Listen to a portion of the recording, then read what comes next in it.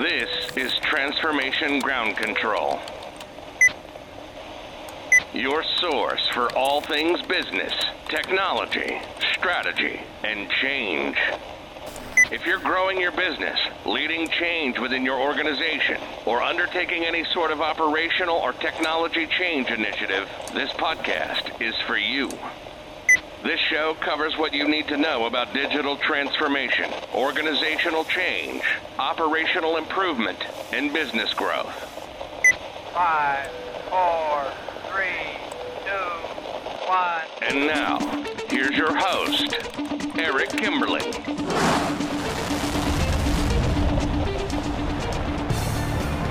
Hello, welcome to Transformation Ground Control, episode number 92. My name is Eric Kimberling here with Kyler Cheatham. This is the podcast that has everything to do with digital transformation, the strategy, people, process, and technology sides of change.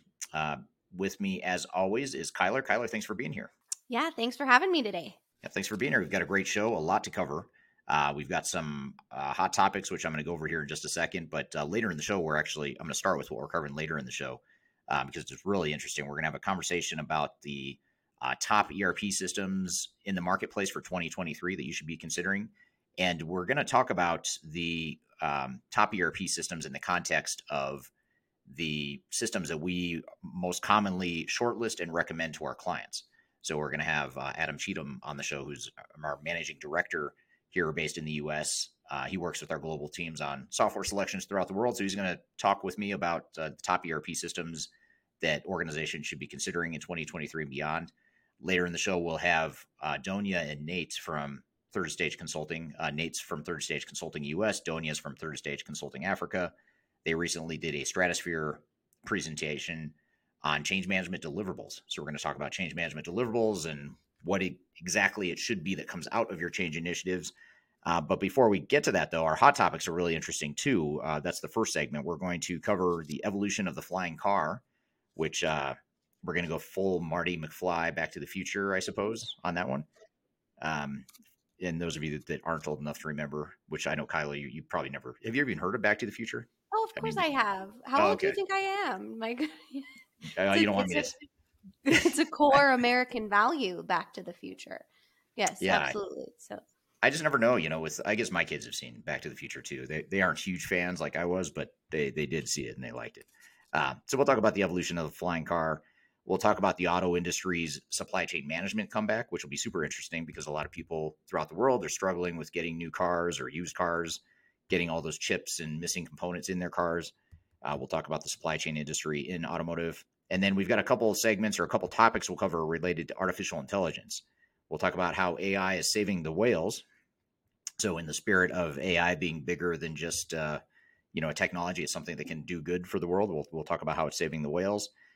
And I don't know if it's doing good for the world or not, but we're also going to talk about AI versus Taylor Swift. I suppose it depends on your musical preferences. I'm not a huge Taylor Swift fan, but I appreciate her as a mainstream entertainer. So we're going to talk about AI versus Taylor Swift. So let's dive into those hot topics first, and then we'll get to our guests later. Yeah, absolutely.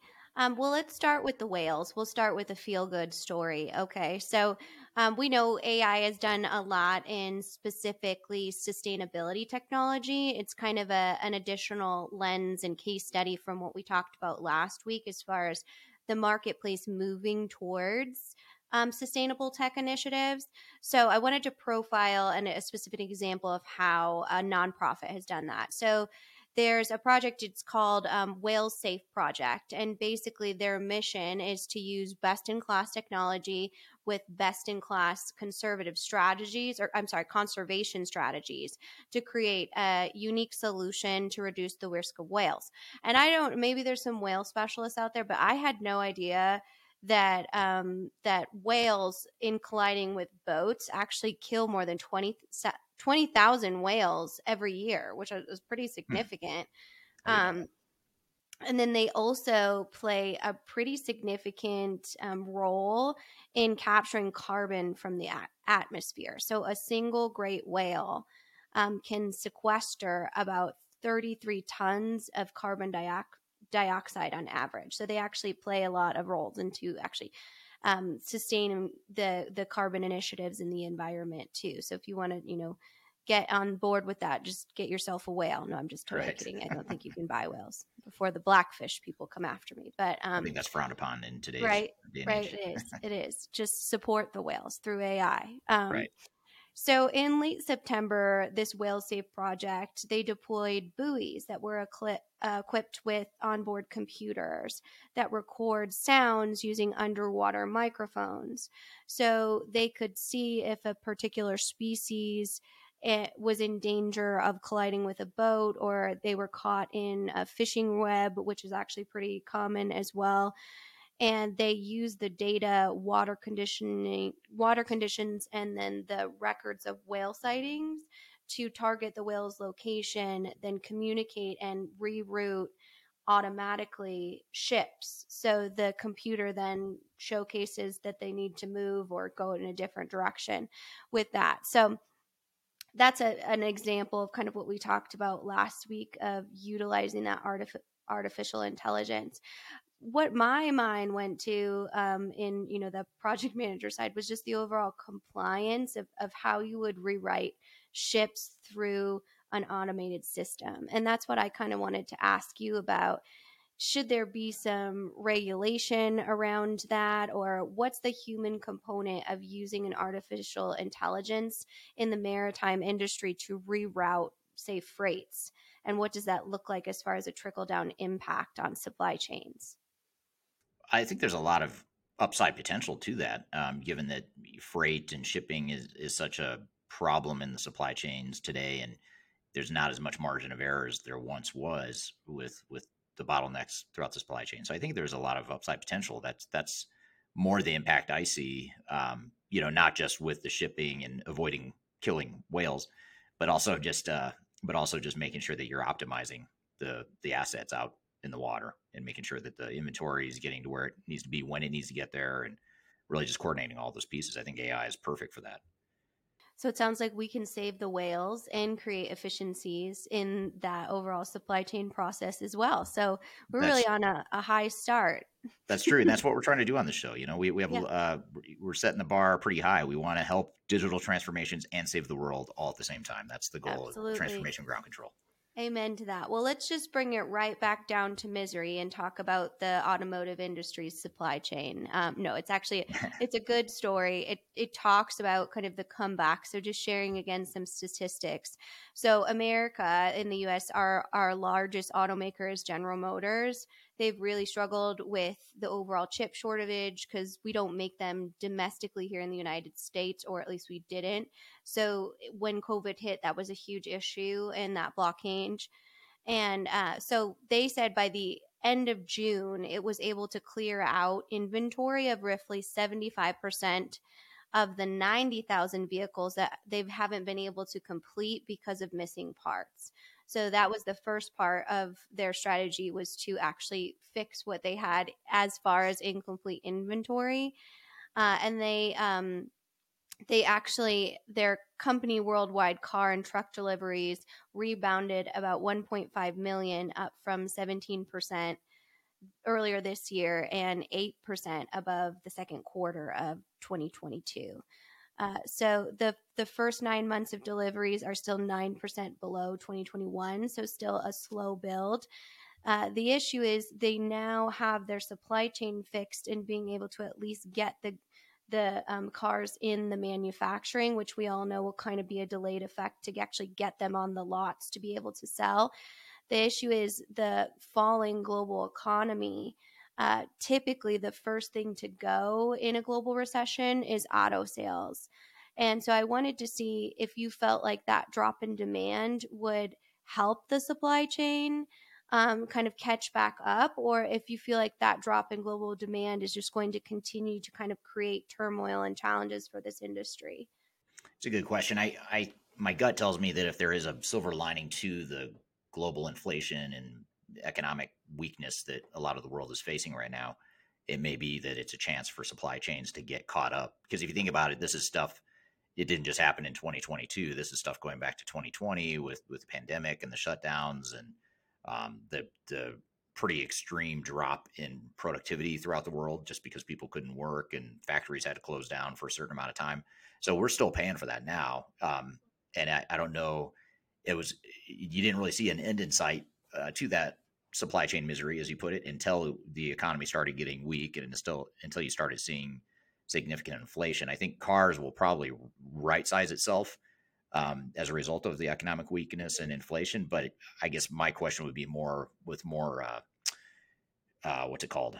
Fundamental commodity stuff like food and beverage. That might be a different story because that typically doesn't drop off as quickly as automotive's demand does when the economy gets weak. So I think for the automotive space, it might be a good thing. It might actually help sort of balance things out a little bit more. But I don't know where, even though this was not at all your question, I'm not sure how we address that in food and other survival-based types of industries. Yeah, absolutely. I did see a story about how fast food has actually gone up by a significant price increase, which is the first time companies like Starbucks and things like that have actually raised their prices in a very long time. So it's definitely felt among all of the different industries. And we kind of like talked about last week, the food and beverage side has a specific challenge in supply chain because obviously it has to get there cooled and protected by different FDA standards and here in the US and globally as well. So Yeah. definitely interesting challenges for a variety of different organizations. Yeah, absolutely. So speaking of cars, we have a few car stories. I wanted to profile some flying cars that we've seen kind of emerge at higher end technical trade shows. So, for example, at Draper University in San Mateo, California, they a company, it's called Aleph, I believe, is starting its Model A, and it's the first true flying car, as they call it. And it looks like a Tesla meets kind of the Batmobile, if I do my best visualization of describing it. But it can take off and fly for 68 miles or 110 kilometers. And it really hopes to rival Aircar and then the Pallavi Gyrocopter, which is a flying car and helicopter all in one. So a lot of conversations in this marketplace have been about what is there a real need for when it comes to autonomous vehicles and flying cars. So for example, this is really going direct to the consumer as opposed to a B2B play for flying cars. And so I want to tell you a little bit about how this works, just so you can kind of visualize it. So they have the assistance of wings, and they have 8 different jets under it, so motors that actually pick it up off the air. And then if you've seen how the Blackfly flies, it turns on its side and flies that way using wings to, actually swivel the cockpit, so the driver remains facing forward and the car becomes a biplane, as they call it. So there's 2 wings, and then it's easier to mesh between if you are on roads. They have a video visualization too if you want to check it out. Again, it's Aleph and Model A. So the thing that they've gotten feedback of from investors is, how in the world would this ever be a need in the marketplace? And there's so much regulation that would have to go into flying cars, just as we've started to kind of look into for drone deliveries, drone passenger vehicles, which we've seen a lot of that in the actual marketplace. So obviously wanted to talk to you about, can you over innovate? Can you over innovate into a need that is not even close to being directly in a marketplace? Or is this a smart long play for them to be creating in an area that nobody really is yet? Well, I think to answer your question, can you over innovate? I'd say yes, for sure. There's a whole book in School of Thought, that book Innovator's Dilemma by, I think it's Clayton Christensen, wrote the book called Innovator's Dilemma. And that whole book is about how companies on the bleeding edge of innovation oftentimes are the first to fail because they're entering uncharted territory. The mainstream adoption hasn't caught up to that innovation yet. And someone always inevitably comes along and figures out how to build a better mousetrap from that initial innovation. So I'm oversimplifying the premise of the book, but that's the general gist of what the book talks about. Um, so, but having said that, you think about like electric cars. If you thought about electric cars 20 years ago, it seemed kind of weird. It was kind of a weird idea. And I remember first hearing about it, in the late 90s, maybe early 2000s. It just seemed like a really weird thing that would never stick. And clearly it is sticking. And throughout the world, we've even gone so far as to put regulations or legislation in place to mandate more electric cars. So I think it's just because I think you can over innovate doesn't necessarily mean you shouldn't innovate. I think that's what creates a lot of the innovations in the world. I just think there's probably, I think you mentioned a couple things that were on my mind too, with the regulation of drones and how big of a problem that's been for Amazon and others. I can't even imagine how you'd regulate cars that are flying in the air over, protected airspace, or how do you avoid crashes? Like, how do you ensure that people are like Yeah. flying Or the how way do they you should have a be? license? Like, do you need a Yeah. regular license or a pilot's license? Like, what does that look like? So, Yeah. Is it more dangerous to fly a yeah, car, a flying car? I would imagine it I, probably is. It might be yeah, faster, but it might probably. be. Yeah. Yeah. So a lot of unanswered questions, but who knows? Maybe 20 or 30 years from now, it won't seem so weird, just like electric cars aren't so weird now. Now, having said that, I mean, it's been like 40 years since Back to the Future. And, when Marty McFly said, roads, where we're going, we don't need roads. And then he takes off in his DeLorean that starts flying. So the vision has been there for a long time, but it's interesting to hear that it's potentially becoming reality in some ways.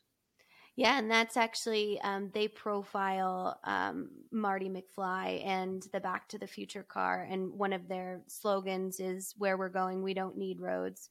Oh, nice. So, and I mean, it's funny and it's interesting, that creativity was there at one point in our overall history, but also really cool to see kind of these newer things come out.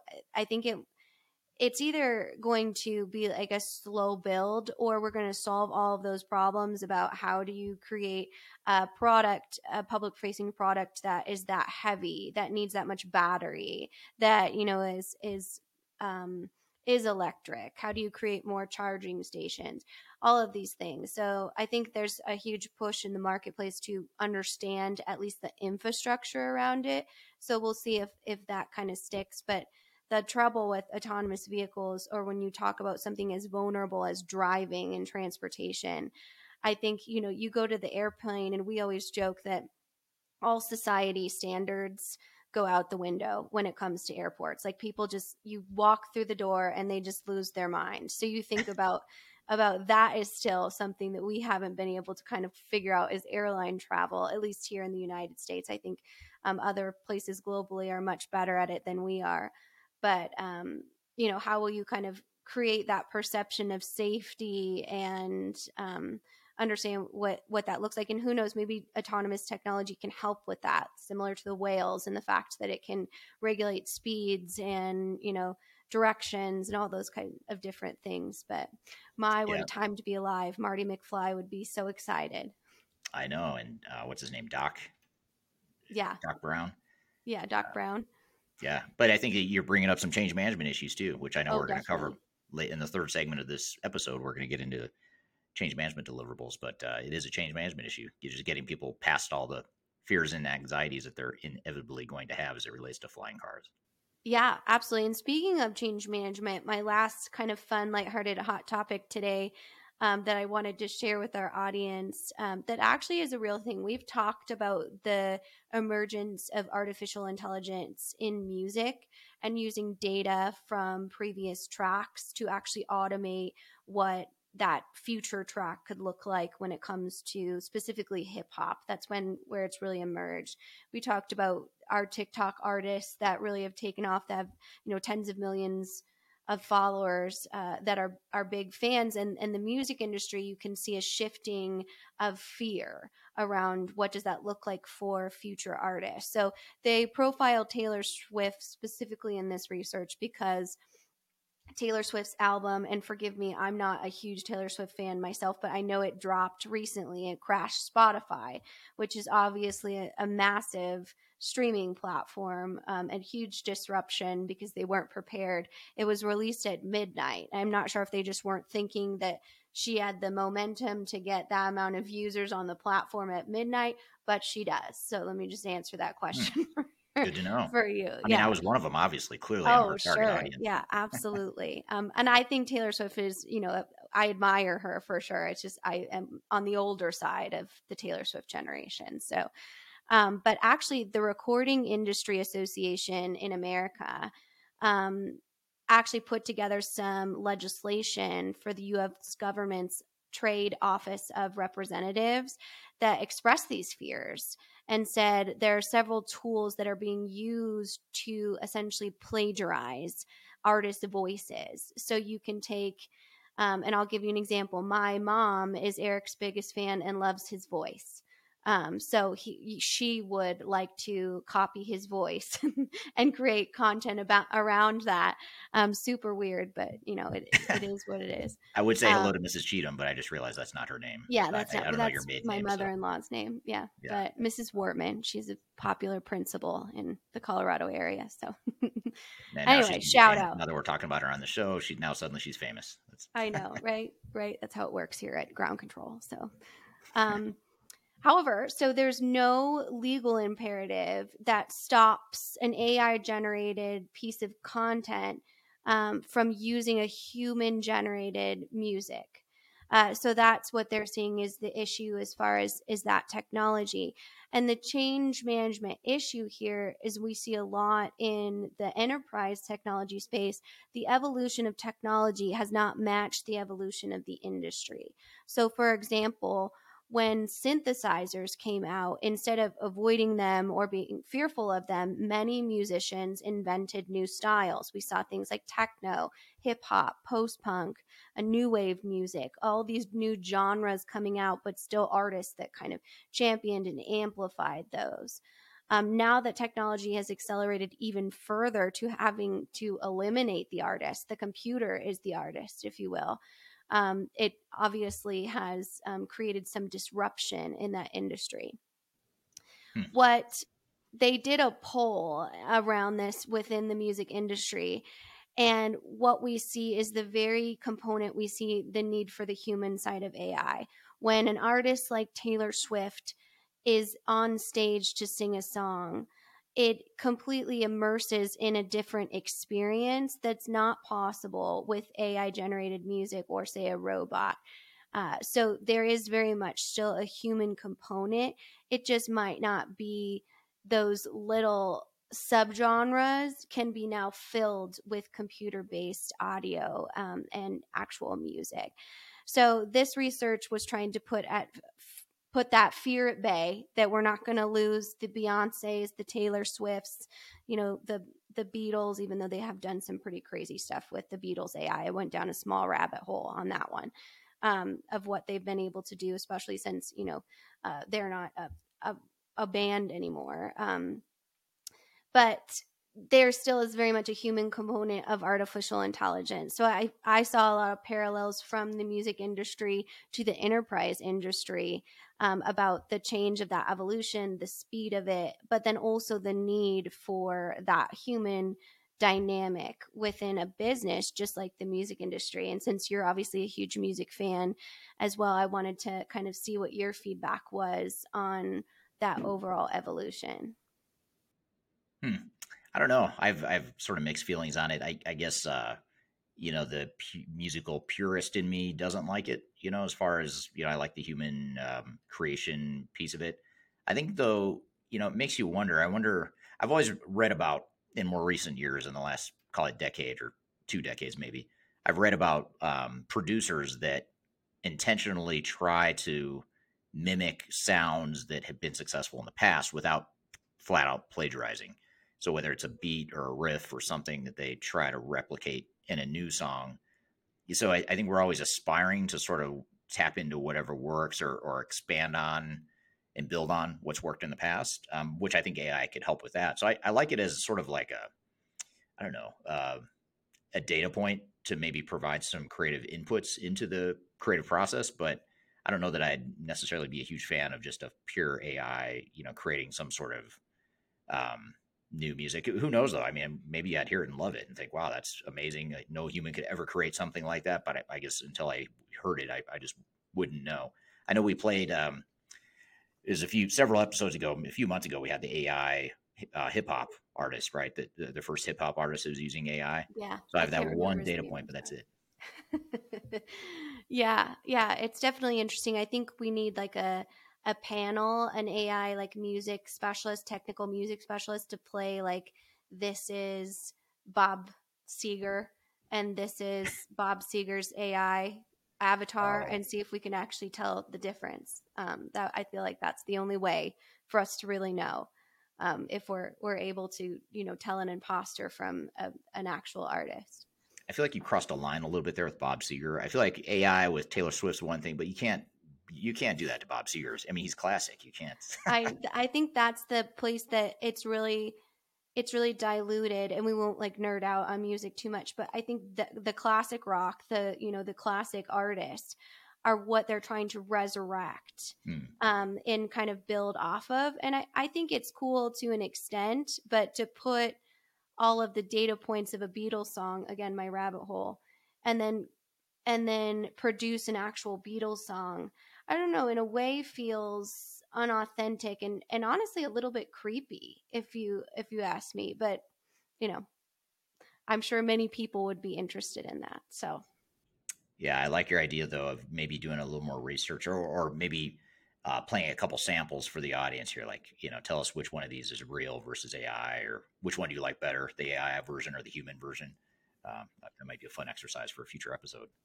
absolutely. But some fun topics today, and then we also get into kind of a this or that on your live stream, talking about some different software selections or software vendors for enterprise. So really interesting conversation. Excited for that. Yeah, absolutely. That's our next segment. We're gonna have Adam Cheatham on the show, and Adam, who's been on the show several times in the past, and is also married to Kyler. Coincidentally, that's I guess it's not really coincidental. I mean, we know you because of Adam, and I've known Adam for a long time, so it's not really coincidence. But whatever. You guys are married. You're our marketing director. He's our managing director of consulting, and he's going to be on the show to talk with me about some of the leading ERP systems in the market. What are the best systems that you should be thinking about in terms of a short list or potential deeper dive as you think about your enterprise technologies in 2023 and beyond. So we're going to take a quick break, and we'll have Adam on the show to talk about those leading ERP systems and pros and cons. And we're also going to take audience questions. So stick around for that. But first, we'll take a quick break. You're listening to Transformation Ground Control.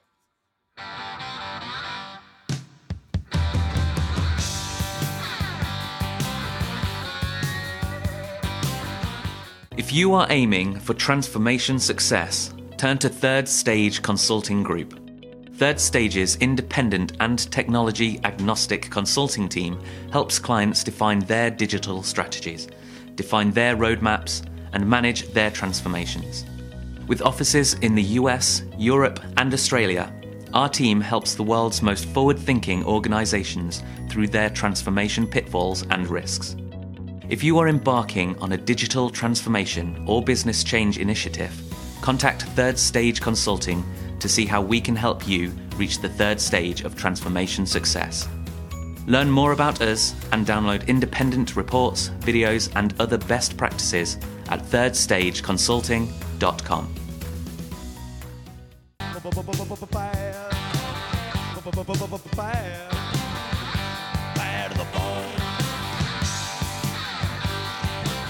Hello, welcome back to Transformation Ground Control, episode number 92. My name is Eric Kimberling, here with Kyler Cheatham. You can find new episodes of this show every Wednesday on YouTube, LinkedIn, Facebook, and Twitter, as well as audio podcast platforms throughout the world. So whether you're on Spotify, Amazon, Google, Apple, or wherever you're listening to podcasts, be sure to subscribe to us there. I'm excited for our next segment here. Our next guest is Adam Cheatham, who's a repeat guest on the show. He's a managing director of consulting here in the US, but he works with our global teams on software evaluations and software implementations throughout the world. And so we really wanted to get his global perspective and his take on what some of the pros and cons are with leading enterprise technologies and ERP systems. So all that being said, Adam, welcome to the show. Of course, glad to be on again. Yeah, so you were first, just to get this out of the way, you were recently promoted at Third Stage. This is outside the scope of today's conversation, but it is worth mentioning before we jump in that you've recently been promoted. Maybe tell us a little bit about that. Yeah, so I suckered this guy I work for into Convincing him after 4 years. It's been an awesome journey at Third Stage over the last 4 years.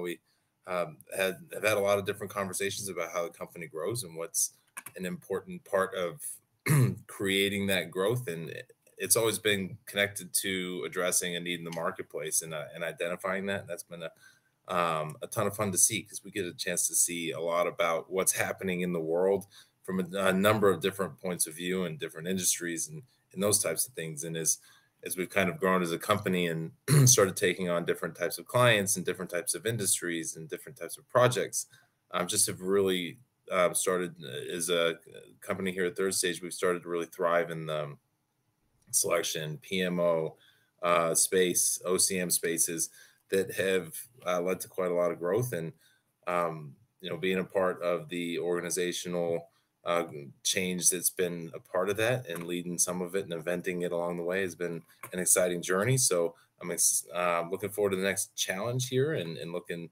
at what it is we can do to be more in touch with what's going on around the world and what people need so that we can keep doing this thing.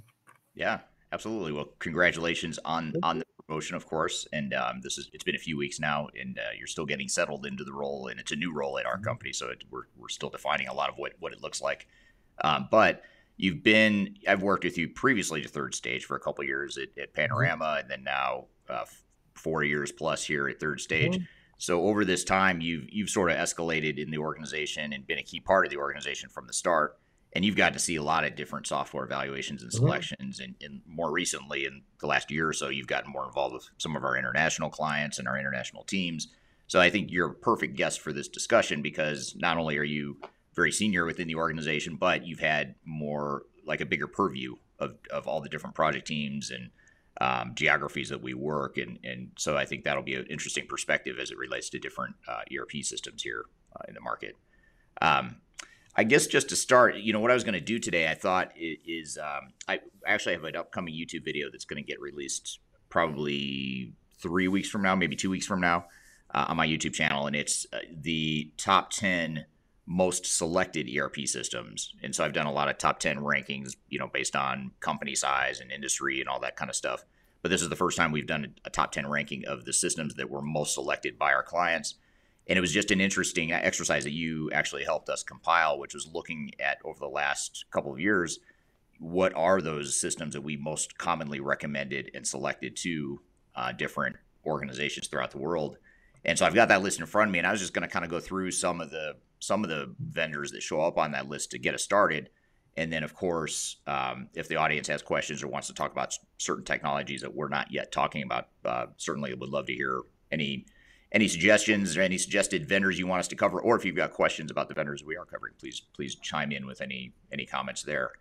So I'm going to not go down the list one by one, but I'm going to pick some of the bigger names, they're maybe more commonly recognized to start. And why don't I start with one of the ones that landed in our top 5 was SAP S/4HANA. And SAP is, the largest ERP software vendor in the marketplace. It's used by a lot of Fortune 500 companies, a lot of global companies. But maybe tell us maybe you could give us a couple examples or maybe general situations where SAP S/4HANA makes a lot of sense for an organization to consider. Yeah, so I think that the first and foremost thing to recognize about S/4HANA is that it's a massive software system, right? So we're not talking about small, medium-sized businesses that tend to go for that. We're talking about big ones. Very often, larger than $500 million in highly complex industries. It takes a long time to implement, and it's highly complex. But I would actually say that it's one of the, if not the most mature software package in the modern industry right now. It's very close to it because it's the way that they've transitioned from the old ECC6 platform to the Suite on HANA and the SAP S/4HANA stuff has been a more gradual transition as opposed to kind of the sharp, we're just going to recode it for the cloud conversation. I think that's led to a lot of success for SAP and a lot of smoothness in that. SAP has a lot of brand recognition so you see a lot of companies that end up moving from ECC6 to S4 HANA, and keeping that in house, especially with the way the teams have grown and around that platform. But I wouldn't say that there's any industry that it can't handle. It's just a matter of whether or not it's exactly the right fit for you, right? This doesn't mean that I'm not saying SAP S4 HANA is going to win every competition it's ever in. It's certainly lost a few, especially with the complexity of the implementation itself and the heaviness of the product. But I'd say that if you have the wherewithal, the complexity needs and requirements, that SAP S4 HANA is certainly a valid consideration for your business.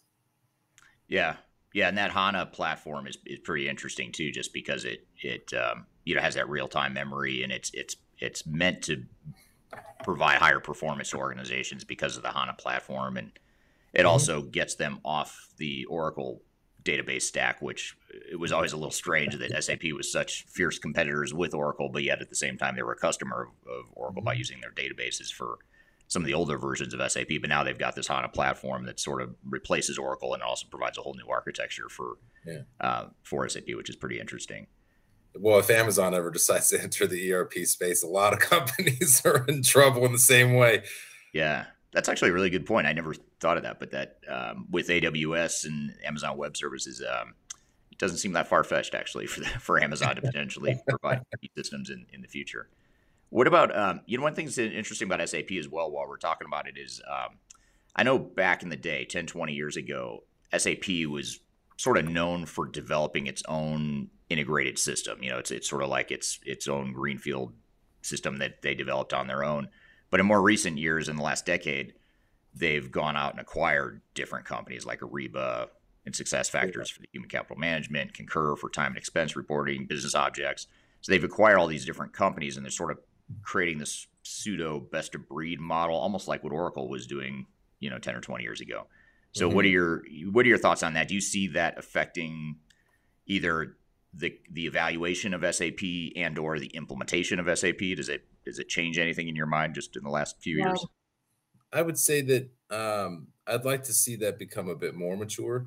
Everybody that I've seen try to tie those together still has there's still a bit of growing pains in that they feel like they're integrating different software systems, even though the logo is the same.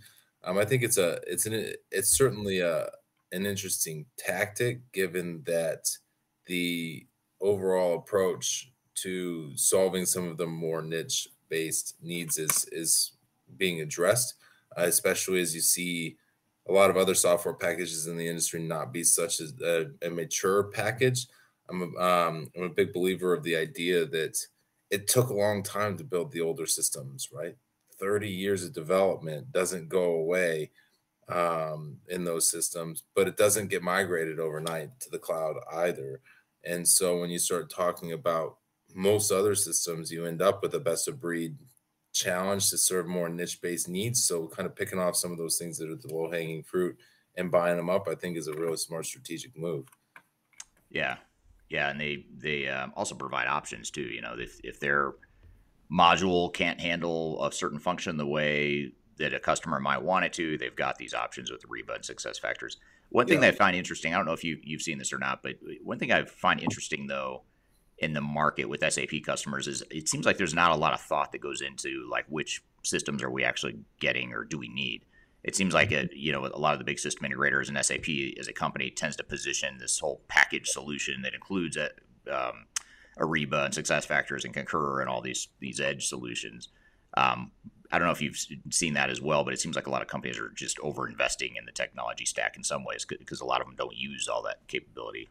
Yeah, and I think that the Epicor is doing something similar as well, where they're kind of buying up a lot of little things here and there, where they're filling a lot of different types of technology gaps, especially as it pertains to things like automation and stuff like that.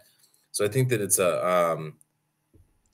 the fastest way to fill the gaps in the software package that you don't have already developed, right? That you take that maturity model that used to be and you rebuild something, and then you have holes. Right now, you can buy things to fill those holes with more modern technology that somebody else has already done all the legwork. So I think that's a pretty common approach right now, and I think we're probably going to see a lot more with it. It's interesting that you bring it up that way. I'd be curious as to what you're seeing as well, since you've got some of the more exposure to the whole industry at a different level than I do.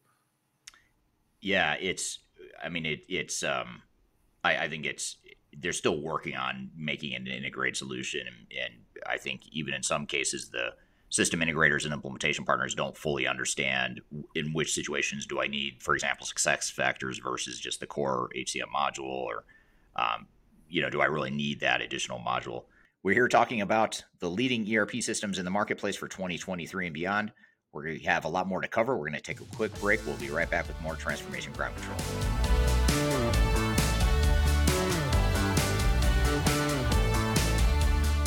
Hi, this is Eric Kimberling, the CEO of Third Stage Consulting, and we recently hosted our Digital Stratosphere 2022 virtual event. It's 3 days of packed content related to digital transformation best practices, about 16 or 18 different workshops and different speakers that are presenting on different topics, everything you need to know about transformation. The bad news is if you miss that event, the event's over. The live event already happened. But the good news, if you've missed it, or even if you did attend it and you want to see replays or you want to catch the sessions you missed, you can do that now by going to stratosphere2022.com. Go to stratosphere2022.com, register. All you have to do is put in your name and email address, just a few fields. You get immediate access to all the recordings, and the recordings cover everything from digital strategy, software selection, organizational change, process improvement, architecture, data migration, cloud, trends in the industry, how to avoid failure, some of the legal aspects to think about, contractual aspects to think about as it relates to your transformation. All that is stuff that you'll get by registering for Stratosphere 2022 replay. And again, go to stratosphere2022.com and you can listen to all the replays of all the workshops that you might have missed at the event. So hope you check it out, and thanks for listening. We'll see you soon.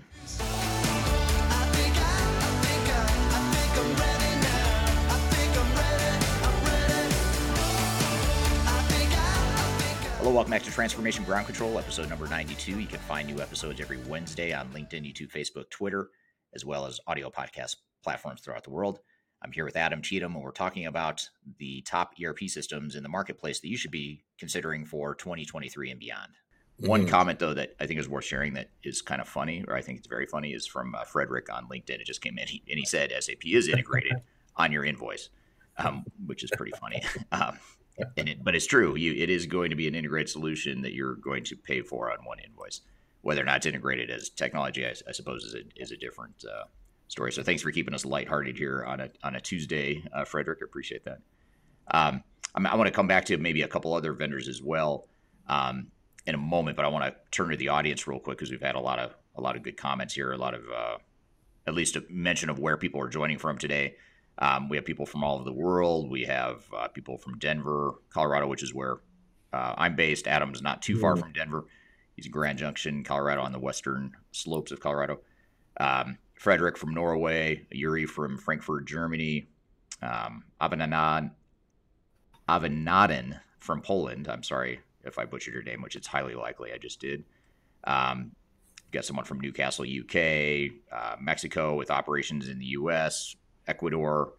A lot of good participation here. So thanks everyone for joining from all over the world here today, and then someone from Canada.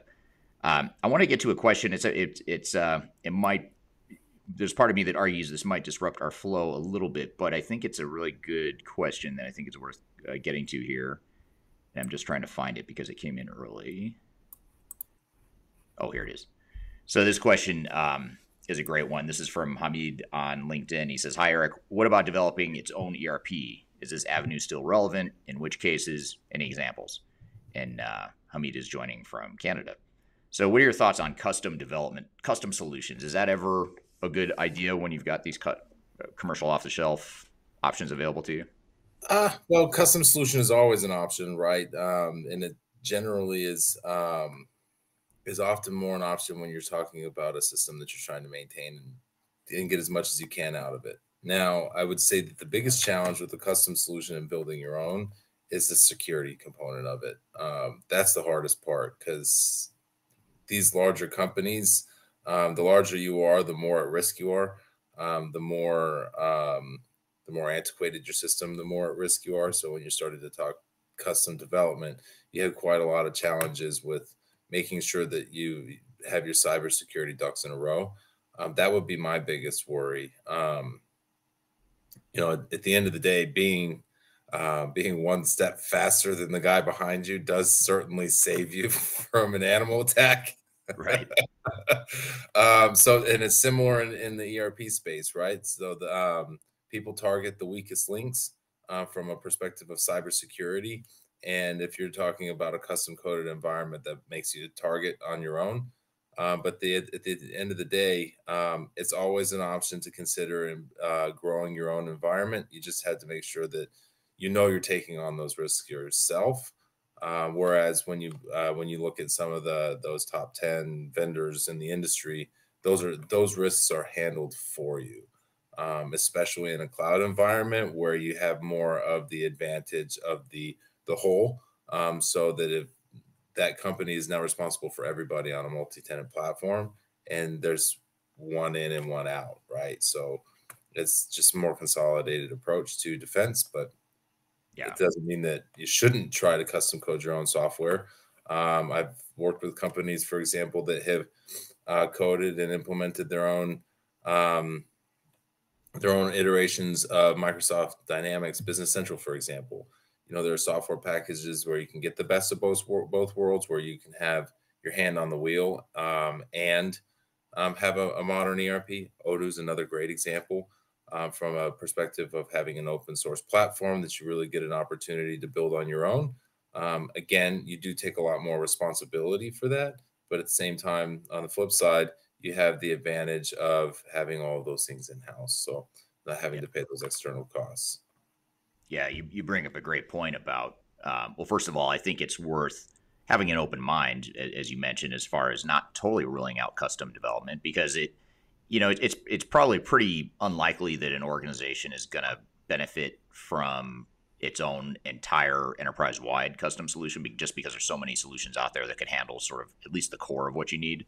Mm-hmm. Unless you're in a super unique business, super unique industry, you have a highly sophisticated IT staff, you really are investing heavily in IT as a competitive advantage, then of course there might be some rare instances like that where a custom developed solution might make sense. But you bring us a really good point about other options as far as sort of best of both worlds. When you have like a Microsoft Dynamics, where it's not only is it a little bit more customizable than other solutions, but you also have these third-party ISV providers that are providing industry focused or sort of variations of the core software that are meant to fit certain solutions or certain scenarios.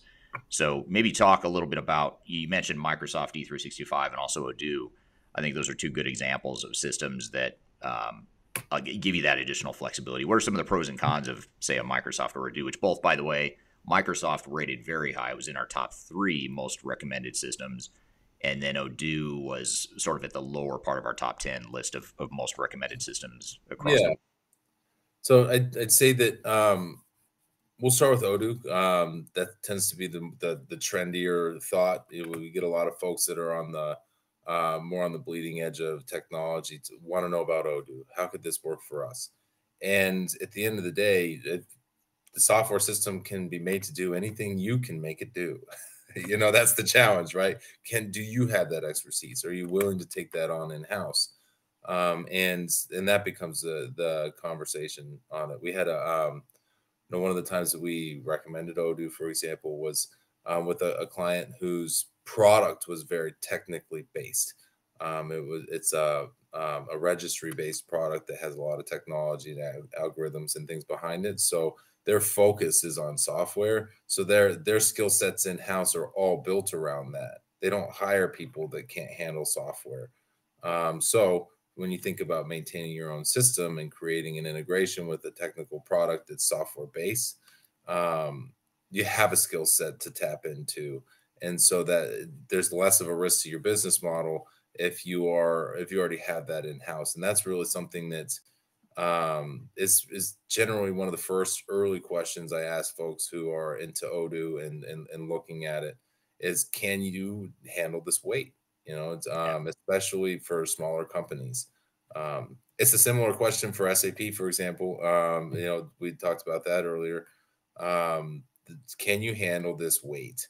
And if the answer is no, then you need to be honest with yourself on that, and get something where you can have a partner that can do that, which is on the flip side from a Microsoft perspective. You have that conversation of, it can do a lot of things, and I think that part of the reason Microsoft ends up rated so highly on our list is that they have a couple of different products that in the Microsoft Dynamics suite. That you have Business Central, which is more the smaller business side of things, and you have Finance and Supply Chain, which is the larger tier 1 product. They're heavy implementations, they're big challenges, but you can have a lot more control over it. It's intended to be that way, where there's a flip side of every coin, right? With Microsoft Dynamics, the functionality is pretty wide ranging, and it can do a lot of things if you can build it that way, or you have a partner that can build it that way for you, which is a difference from an open source versus a more highly configurable platform like Microsoft. So we see Microsoft work really well for folks that want to have a little bit more tinkering. I see some folks in here talking a little bit about NetSuite and things like that competes very well against both those products. The difference there is that NetSuite has a lot of functionality, but it's built a very specific way. And so you have quite a bit less functionality tweaking that you're able to do. But at the same time, you have a critical mass of clients that allows for enhancements to the product itself. So instead of saying, I want to build this for myself, you can wait until that idea reaches that critical mass, and then NetSuite builds that functionality into the system, and it goes to everybody. So it's just it's a question you have to ask your organization. Do we want to take on this role, or do we want to have a partner that can do that for us? Because none of these answers are wrong. We've recommended all of those software packages that I just rattled off for various reasons, many of them being the functional fit. So, which is also the most important component of all of this. It doesn't matter if you can handle the weight or not, if the software doesn't do what you need it to, but there are ways of getting to the bottom on what it is that might feel like. Yeah. Great points. And just as a segue into a comment from Matthew on LinkedIn, he says, hey, Eric, Matt Frasick from NetSuite here. I've learned a lot about ERP from listening to your videos and how they compare to the software I provide. Thank you for your content. So thank you for being here, Matthew. And of course, if you have anyone, not just Matt from NetSuite, but anyone on the live stream here today that has comments, or if you disagree with anything we're saying, or you have anything to add, please drop it in the chat. We'd love to hear your feedback. Even though we're not affiliated with software vendors, we're wholly independent and technology agnostic. We understand that a lot of people on the call here are aligned with software vendors, and they may have a different perspective. So we'd love to hear your feedback here. But you started talking about NetSuite, and sort of in keeping with this theme of, do we go with a more rigid off-the-shelf system, or do we do something custom, or do we do something in the middle, sort of a hybrid? Another sort of hybrid option that made me think of this is when you talked about NetSuite. I know NetSuite is starting to do more of what like Salesforce has done, where they've created more of an app, like a third-party app exchange, where third-party developers can create different apps and different systems that sort of are part of that platform, part of that NetSuite platform, or part of the Salesforce or Force platform. For just as a side note, for anyone who may think of Salesforce as just a CRM system, they actually have their own platform that they've developed as well, which allows third-party developers to create other extensions to Salesforce and create more manufacturing ERP types of capabilities, or more financial capabilities, whatever the case may be. So you have other options to sort of piece together an enterprise-wide solution within the ecosystem. So that's another hybrid option, or a hybrid approach that some vendors are taking, like Salesforce. I think NetSuite's starting to do that a little bit more. Have you seen our clients benefit from that, or sort of what have you seen in the market? What our clients are doing? I think that from the NetSuite, that made for NetSuite environment is really starting to expand quite a lot, and it continues to grow. It's been out there for a long time. I mean, NetSuite is the original cloud product, right? Right. So there's a lot to be said for that.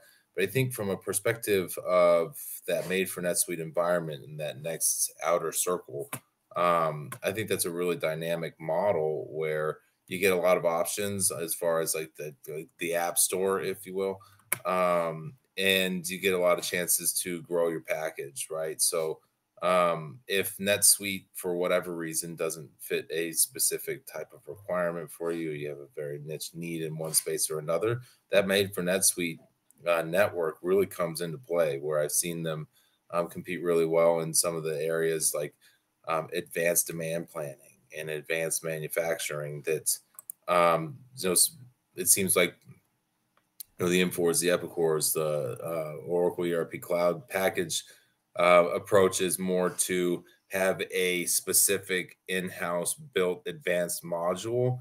NetSuite goes to their network, and I think that that's really kind of a neat opportunity for a lot of companies to have more options as opposed to just the one advanced module. On the flip side, it does make you more beholden to more companies, right? It's made for NetSuite is not NetSuite. That can't be more clear. And the more made for NetSuite add-ons you have, the more you start to feel like you're building a disparate best of breed environment that's tied together. They're all using a common language, which solves one of the major challenges of development and integration on the whole. But you still have multiple partners with multiple different approaches and multiple different tactics for deployment. Those types of things that can be a bit overwhelming if you really start to add on too much. Yeah, that's a great point. In fact, one of our current expert witness engagements addresses that exact fact. So we're often hired not only to help clients select software, not only help them implement software, but we're also hired by lawyers to be expert witnesses to testify in cases or lawsuits involving ERP systems. And one of them does involve NetSuite and one of its, not one of its partners, but one of its third-party systems. And there's a lot of controversy in that case over, was it NetSuite? Was it not? Should the implementer have understood this third-party solution because it was built on NetSuite? A lot of questions that are still unresolved and unanswered in that case. And I think it's a really good point, because I think a lot of organizations do struggle with that, especially not just in this situation where you've got, say, a NetSuite or a Salesforce that has these third-party developers creating apps, but also just the vendor themselves that goes out and acquires these other systems. Like we talked about SAP and how they acquired SuccessFactors and Ariba on the procurement side. There's a lot of SAP as a whole, the ecosystem of SAP doesn't understand, or they're not as expert level in those third-party solutions as they are the core S/4HANA solution in general. That's a broad generalization, but in general, they're not. Mm-hmm. And that creates a lot of difficulty during implementation, because finding the right resources and creating that truly integrated solution becomes a little bit more difficult when you start talking about either third-party bolt-ons or add-ons and/or that best-of-breed model. Well, it's all about how many cooks do you have in the kitchen, right? And who's the master chef, right? The master chef should be you in all those circumstances. But then that way you have an opportunity to make sure that everything's blending together appropriately. And that's not just a NetSuite challenge. I don't want our NetSuiters to feel like I'm beating them up for something that applies to everybody else. It's a challenge for everybody. And when you have a software vendor and you have a system integrator, and then you have integrated bolt-ons that just complicate the scenario, getting all of those things to go live at the same time becomes more and more complex the more you pour into it. Yeah. Very, very well said.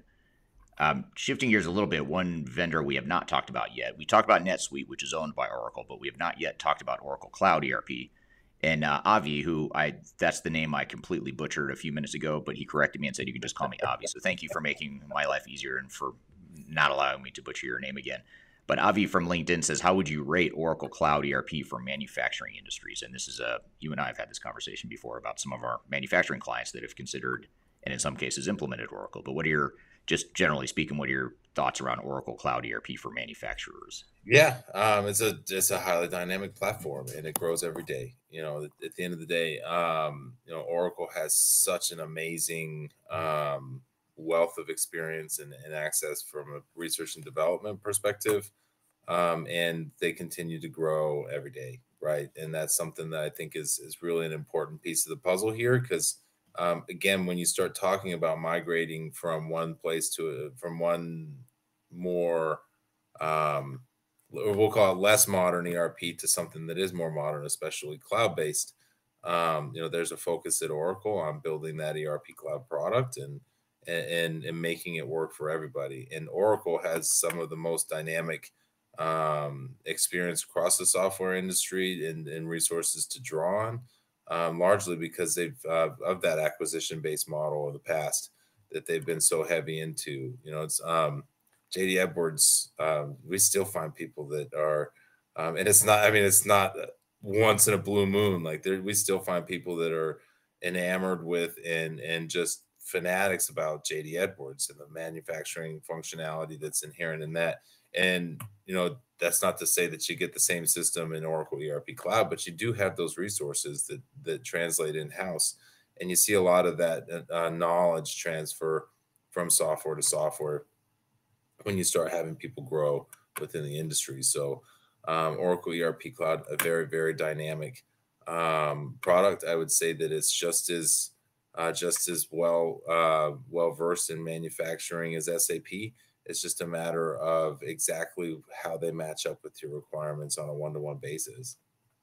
Yeah. You mentioned JD Edwards, and I totally agree with what you're saying about JD Edwards, which is there are a lot of JD Edwards fanatics and diehards out there.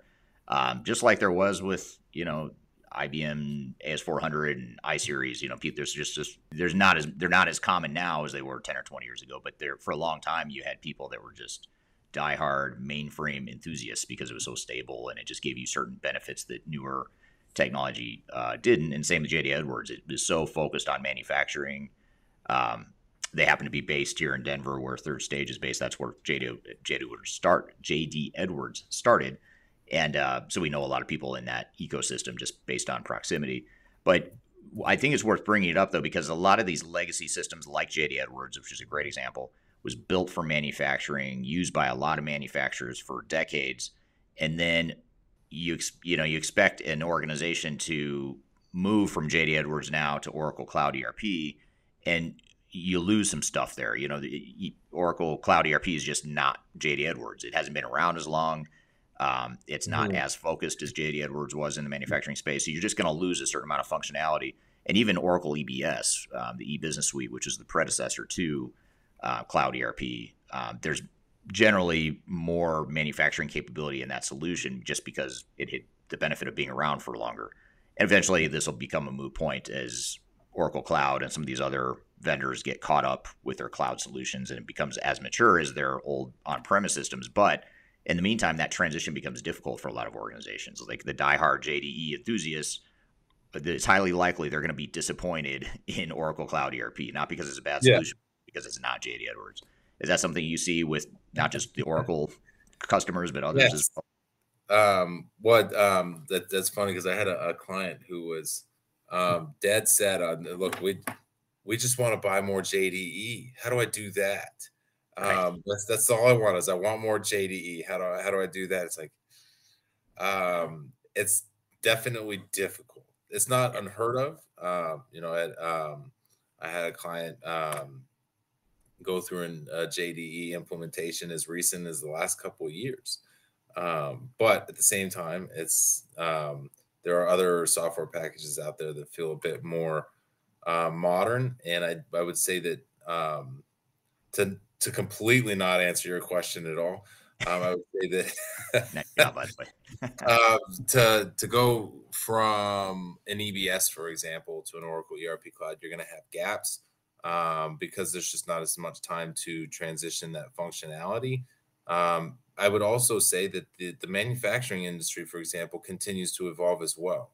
So some of the needs of the past start to become less important. So it's not like you need to migrate 100% of what EBS or JDE does, because some of those things become obsolete.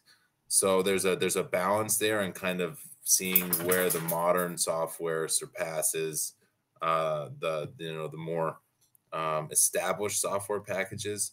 And that's something that's just going to kind of take time as an industry to get past. And when you start thinking about the idea of, can I get the same manufacturing functionality if I move from JDE or from software A to more modern version of software A, or A.2, whatever you want to call it? The answer is really technically not really. But that's where change management becomes important, right? You don't necessarily need it to work exactly the way it always has in all cases. You just need to know where it needs to work exactly the same way as it always had in very specific scenarios that are critical to your business. Yeah, absolutely. Makes a ton of sense. A couple of comments here that I wanted just to point out here. Apparently, we hit a nerve with this custom development discussion. That always makes for interesting conversation. But AV over on LinkedIn, who, by the way, his firm is also in the Inc. 5000 fastest growing companies in America. So congratulations to him as well as Third Stage for being on that list. But AV says, Kyler, talking about custom ERP is making me nervous. So we've made at least one person nervous. We've triggered at least one person on this conversation. And then Kyler commented that it is indeed a trigger. We're here talking about the leading ERP systems in the marketplace for 2023 and beyond. We're going to have a lot more to cover. We're going to take a quick break. We'll be right back with more Transformation Ground Control.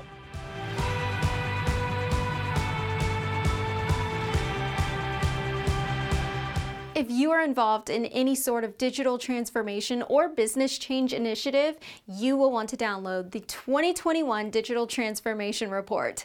With its comprehensive overview of business and technology trends and best practices, this report is a must-have guide for any transformation project or executive team. Download this free report by visiting Third Stage Consulting at thirdstage-consulting.com. You can also visit our website to learn more about us, or download independent reports, videos, and other best practices. Again, visit thirdstage-consulting.com today to learn how to take your transformation to the third stage of success.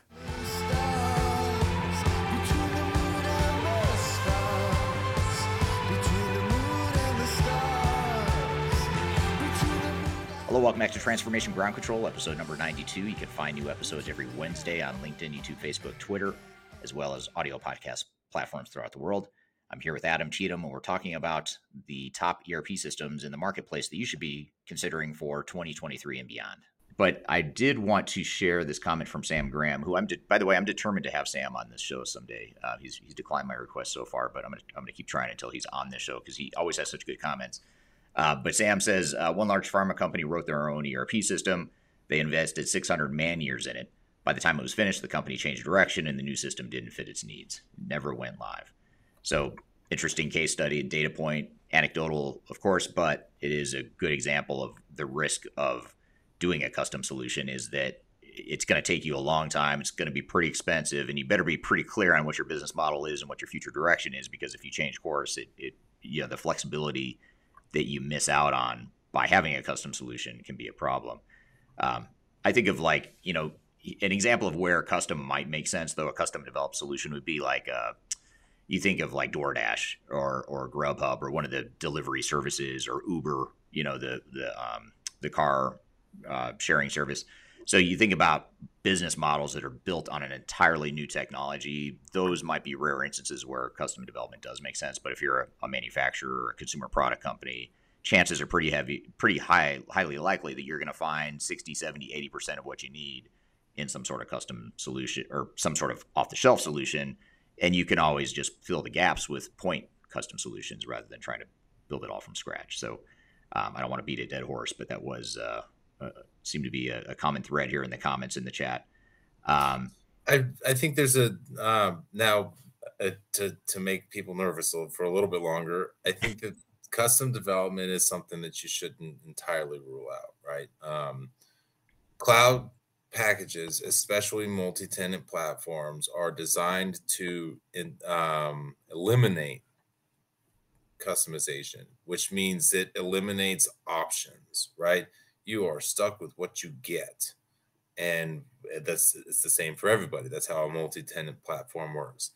Now, there are lots of folks that'll tell you, well, yeah, well, you can do this or you can do that, but it's still within the same boundaries, right? There's, these software systems are growing quite a lot more configurable. But if you need a very specific solution, custom code can do you a lot of favors. Now, that being said, custom code also makes me nervous Right. because you have to maintain it, and that becomes your problem. And then you have to maintain all the endpoints, and one customization begets another, so it has a bit of a snowball effect. But it does have a place, and it's your job is to figure out whether or not that place is appropriate for you. Yeah, absolutely. Makes total sense. Here's a question from Satyam on YouTube, and he says, would love to hear how to independently do ERP comparisons at the detailed process level in order to know which ERP performs any given operation best. So maybe just in general, we could spend the whole hour talking about just how to evaluate potential systems, but just at a high level, what are some of the ways you can independently and agnostically evaluate the options that are available in the marketplace? Yeah, that's a fantastic question, and to narrow it down to something that's too narrow to really have a lot of usefulness as far as the process is concerned. But what you're going to focus on is the software requirements that make it different for you. You want to get to a detailed level of requirements, and then know which ones of your requirements are going to drive a differentiation. You can bring in a partner to help with that and say these ones are these ones fit this one, these ones fit those ones. Or you can ask the vendors directly themselves, how do you fit these specific requirements? The key again is that comment that you made, that you want to get the vast majority of your functionality out of the box, especially for the things that don't matter, right? When shipping is confirmed, it sends an invoice. That's boom, boom. That's not something that you should use as a differentiator on your software because everybody does it. But when you have more complex needs that are more unique to your competitive advantage in the marketplace, getting nitty-gritty on those solutions and what it is one software package does versus the other is really the key to finding the right package for you. And then the rest of it just becomes a change management challenge. Knowing the difference between why it has to be that way and why it can't be different versus what's good change management protocol is really the key in figuring out how you know which software package meets your most specific, unique, and complex needs. So focus on those things from a perspective of if you're going to go out there and try to figure it out, focus on what makes a difference to your business and what makes you unique, and then get there. Absolutely. Yeah. Yeah, I'm just augmenting what you're saying with some text or with a comment here from Kyler, who is part of the Third Stage team. And her comment here is, it's a balance. That's why having an expert on your side and only your side is so important. And that is, just as a shameless plug here, that is the value the Third Stage provides, is that we are independent. We are not paid by software vendors. We make absolutely no money off any sort of recommendation, which is what makes us unique and which is why so many clients hire us to help figure out what technology fits best. We also have a database, a proprietary database and tool that we use to plug in some of those higher priority requirements that you're talking about, Adam, that helps us quantify and objectively quantify the differences in the strengths and weaknesses of different solutions against different requirements and different functions. So that independent agnostic or technology agnostic angle, as well as the tool set to help with the selection, are two things that that are very important. What about this? Speaking of Kyler, this is another question, who, by the way, just fun fact, Kyler is Adam's wife and is our marketing director and also my podcast co-host. So it's a very small world we're living in here. But Kyler says, what should organizations do if their system is being sunsetted? Which seems to be a common thing lately. And in fact, speaking of triggers, you have probably written the most controversial and triggering blog on your website, which is talking about Microsoft Great Plains and the sunsetting of Microsoft Great Plains. And the Microsoft community does not like the fact that we are talking about that. So let's talk about it some more. let's be fair. Everybody sunsets the software package. Yes, at not some just point. Microsoft just seems to be pretty sensitive about it. Yeah. At least the system integrator industry is concerned. So if you find yourself in a position where your software package is being sunsetted, the first thing I would do is check the facts, right? System integrators will often tell you that tell you two things that are not always true. One, your software package is being sunsetted. You'll never get support for that ever again. And two, migrating to the newest, greatest version of that software package is just an upgrade. It's easy. We'll use the Microsoft Great Plains example again. Microsoft has, since they made that announcement, walked that back, and from there, we've had a lot of conversations with companies about what that means. But the two things that are important to remember there is, even when Microsoft Great Plains sunsets, another industry will pop up to support it, right? It won't be Microsoft supporting it, but there will be people out there who will help you support that tool. So it's not an immediate, oh no, it's I've got to get off this software, because an industry the need will present itself to the market, and the market will fill the gap, right? Especially with a product like Microsoft Great Plains. One of the more, I'd say that JDE is probably one of the software packages that's more fanatical from its support and use perspective than Great Plains is. But the other side of this is the most important to remember, is that migrating from a package like Great Plains to Microsoft Dynamics 365 Finance and Supply Chain this is migrating from a traditional accounting package to that people built in manufacturing functionality to a brand new something else. It won't be easier to migrate to Dynamics 365's Finance and Supply Chain just because it's Microsoft. It may actually, for you, depending on your needs as a company, be easier to migrate to an Infor or an Epicor, which are two software packages that we find are real good contenders in the space as well, that need to be considered. Because from an Infor perspective, they kind of compete in that, both these packages compete in that upper tier 2 space.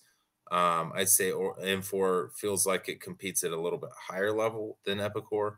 But at the same time, when you're talking about moving off of something that's kind of a Windows-based ERP package that was mostly made for accounting back in the day, because I think, if I remember right, Microsoft Great Plains used to be Peachtree. I might have that mixed up though, so if anybody in the audience knows, would certainly could use a correction if there is one. But it's, at the end of the day, going to a new package is a new package, whether or not the logo on it is the same. The parts aren't reusable when you start talking about that type of a change. So consider all of your options, because in that environment, you may find that an Infor or an Epicor brings a lot more manufacturing functionality than you ever thought an ERP package could, because they're focused on that. Yeah. Whereas Great Plains really wasn't when it was built. Yeah, absolutely. Yep. And Ghassan on LinkedIn has a good comment, a good analogy here, or metaphor, where when one ERP sunsets, another ERP sunrises. And the one that at high noon can cause a serious sunburn. so don't get sunburned or put on your sunblock, I suppose, is the best advice we could give you there as it relates to ERP. Is that another analogy or metaphor for third stage now? We are sunblock. That's actually, you're onto something there. We do have our marketing team on this on this live stream, so we're just Hopefully giving them. Listening. I hope they're listening, because we are full of good ideas today. We've got it all figured out here. So we covered Infor and Epicor. That was actually a question from Kyler as well. You beat her to the punch on addressing that. But what about, I'm going to pick a couple other vendors that are in our top 10 most recommended systems list, as well as in our top 10 general ranking of sort of best features and functionality in the market. But another one we have not talked about yet is IFS. Maybe tell us a little about IFS and where does that fit? IFS is an interesting software package because it kind of is. It's kind of a bit disruptive to the industry in that it doesn't play the game the way that the other vendors do, right? I have seen IFS compete side by side against SAP S4HANA and beat them hands and not close. It's something that is designed for highly complex manufacturing, and that's what they do. That's what they focus on. They do have a good field service package as well, from a field service management perspective, but they are very focused on that complexity, especially when you're talking about manufacturing. Complexity creates challenges in and of itself, and IFS's challenge becomes, if you can't pull it off, what do you do? Whereas if you have more of an SAP Oracle, you have more options. If you can't pull it off, you can fire your system integrator and bring in another one. There's a bit more of an industry around that. And I see Ghassan bringing up IFS. And interesting for some, is that the acronym? Is that what that stands for? I saw that too. I was just about to pull it up, but I didn't want to distract. But it is a very complex package that can do quite a lot of things. And we find that from a traceability perspective, it's very strong, especially when we're talking about aerospace and those types of industries. The flip side of it is, if you don't need that complexity, you'll be in over your head pretty quick. I think in these days too, when you mention IFS, you had to mention Acumatica. They are owned by the same company. I think it was 3 years ago. I forget the name of the private equity firm that bought both, but they bought them both pretty close together as a private equity firm that seems to be targeting an ERP model. And IFS has a corner of this of the market that it's very secure in. And Acumatica is also a great product that we've recommended a few times and implemented, that is also an interesting disruption to the industry. They are entirely cloud-based on the Acumatica side of things, and they do really well with products that are high margin, low volume, because their pricing model is different. It's their disruption to the industry is, we don't pay based on user licenses. You pay based on transactional volume, which is an interesting, and it does make sense to me, from a certain perspective, to charge for how many bytes go through the pipe, right? And that's where Acumatica plays really well. I've seen them outcompete folks from a functionality perspective, but lose because they're just, that volume becomes a price sensitive conversation, where if you're high volume, low margin, it's just difficult to support an Acumatica type of system. Right. Yeah, that's a good one. That is actually something I was going to ask. Is Acumatica is another one that was in our top 10 list, most recommended systems list.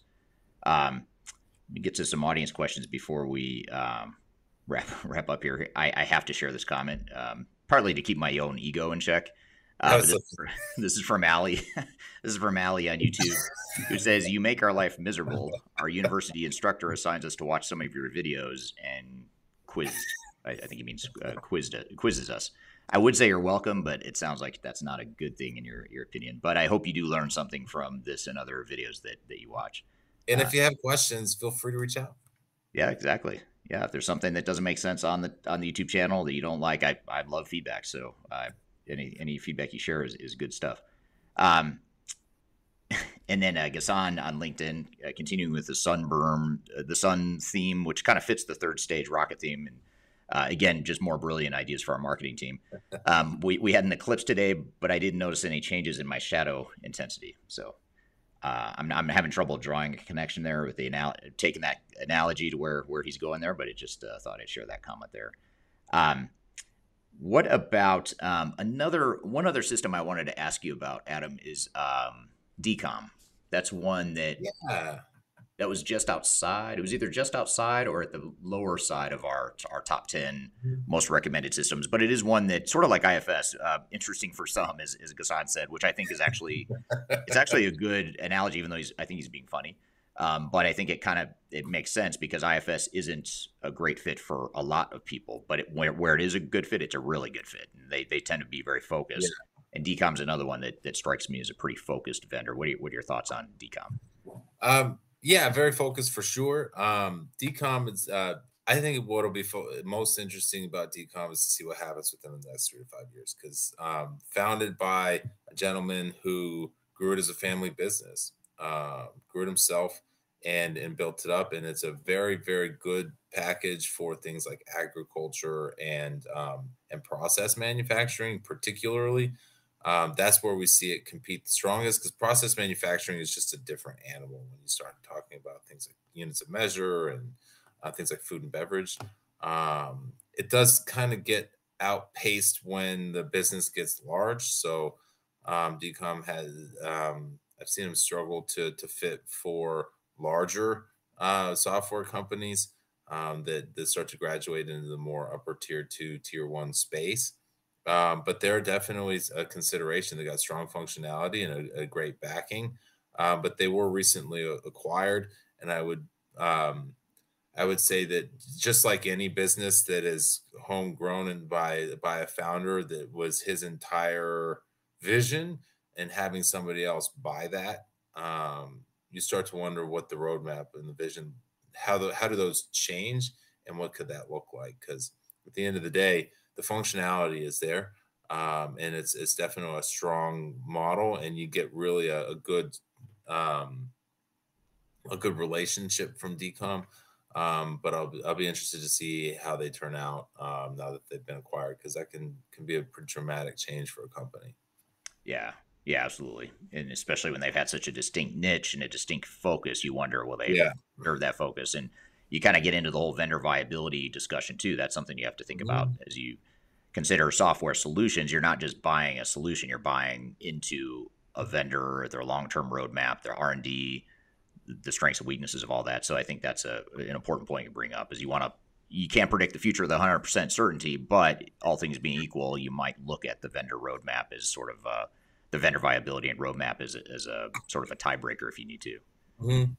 What is and you can kind of read into that, because I like the idea of comparing the acquisitional models of we've talked about a couple of them. You have SAP that's gobbling up smaller packages. You have the private equity firm that bought IFS and Acumatica. You have the Coke acquisition of Infor. You have the DCOM acquisition there, and that all comes together for me to start thinking about what's going on here. We've seen the Coke acquisition do great things for Infor, but it takes time for a company like that to impart its wisdom on the rest of the organization. I would say that I think it's EQT Partners or something like that bought IFS and Acumatica. The fact that they bought them both so close together leads me to think that this is a private equity firm that isn't just interested in fix and flip, right? They're looking to corner a market, and they're looking to cash in on it. The DCOM side of things is difficult to shake out a little bit more. That seems like it could be more in the fix and flip scenario, just because of the nature of what DCOM does and how it fits into the industry. So all of those things are good comparisons to thinking about what it is that means for your product long term, right? SAP obviously committed to its own software package. Coke obviously committed to the software as well. They're pouring a lot into that. Same with the firm that bought IFS and Acumatica.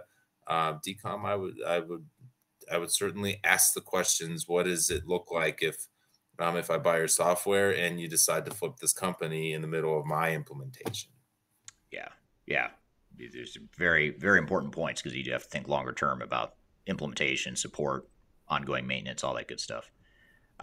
So I guess just to summarize, we could spend another hour or 2 or 3 on this topic. So we'll in the interest of time, wrap it up here. But just as a sort of a concluding thought, what if I'm an organization that is trying to figure out which of these systems are best for me? Obviously, I don't have the time and resources to go do a deep dive into all these different systems we've talked about. But how do I get started? What are some sort of takeaways you could leave with project teams that are about to go through an evaluation process? What are some of the quick hit sorts of things you can recommend to get us started?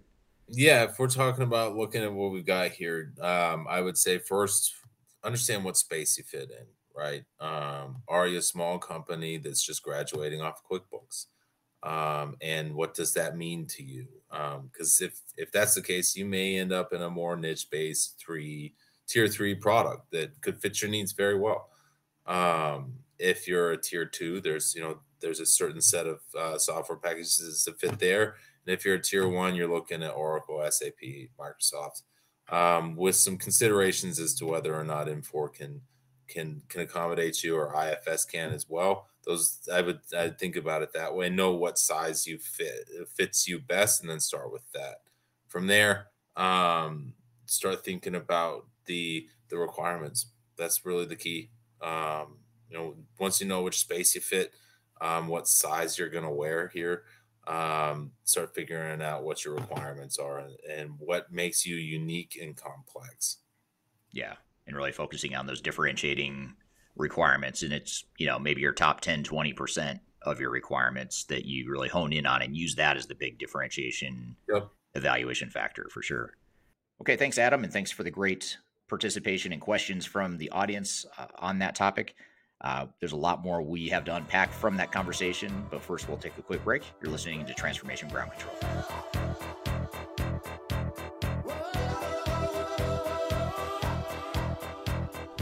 If you are aiming for transformation success, turn to Third Stage Consulting Group.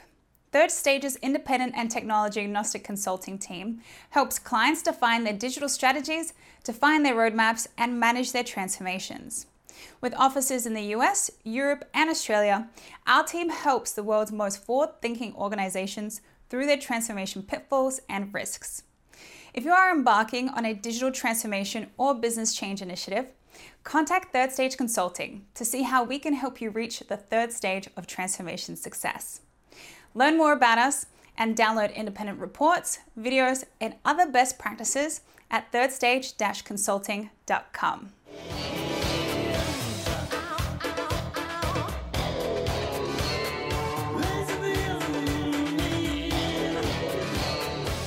Hello, welcome back to Transformation Ground Control, episode number 92. I'm Eric Kimberling here with Kyler Cheatham. Kyler, we just had Adam on the show. We were talking about leading ERP systems in the market. What was some of your feedback or takeaways from that discussion? Oh, absolutely. Well, those are always great because we have such a great vendor network and partner network that it's always great to have that interaction. So I highly recommend, if you missed it, we do still check those comments. So you can head over to any of the social platforms that Eric and Adam were having the conversation on and definitely join and let us know what your thoughts are on that. I think how you started and kind of talking through how you guys evaluate this, I think it's important to understand that this evaluation, obviously we talk about, is fully independent, but can you talk a little bit about how you guys choose these top softwares too, and when it goes into that methodology? Sure. So the top 10 list I was referring to today when we were having that discussion was our actually a list that Adam helped compile, which was the list of recent evaluations and selections that we'd made for clients. And so it was looking at just the frequency of how often did we recommend one solution over the other. Doesn't necessarily mean they're the best solutions in the market, but it's a place to start, and that's why we started from that point.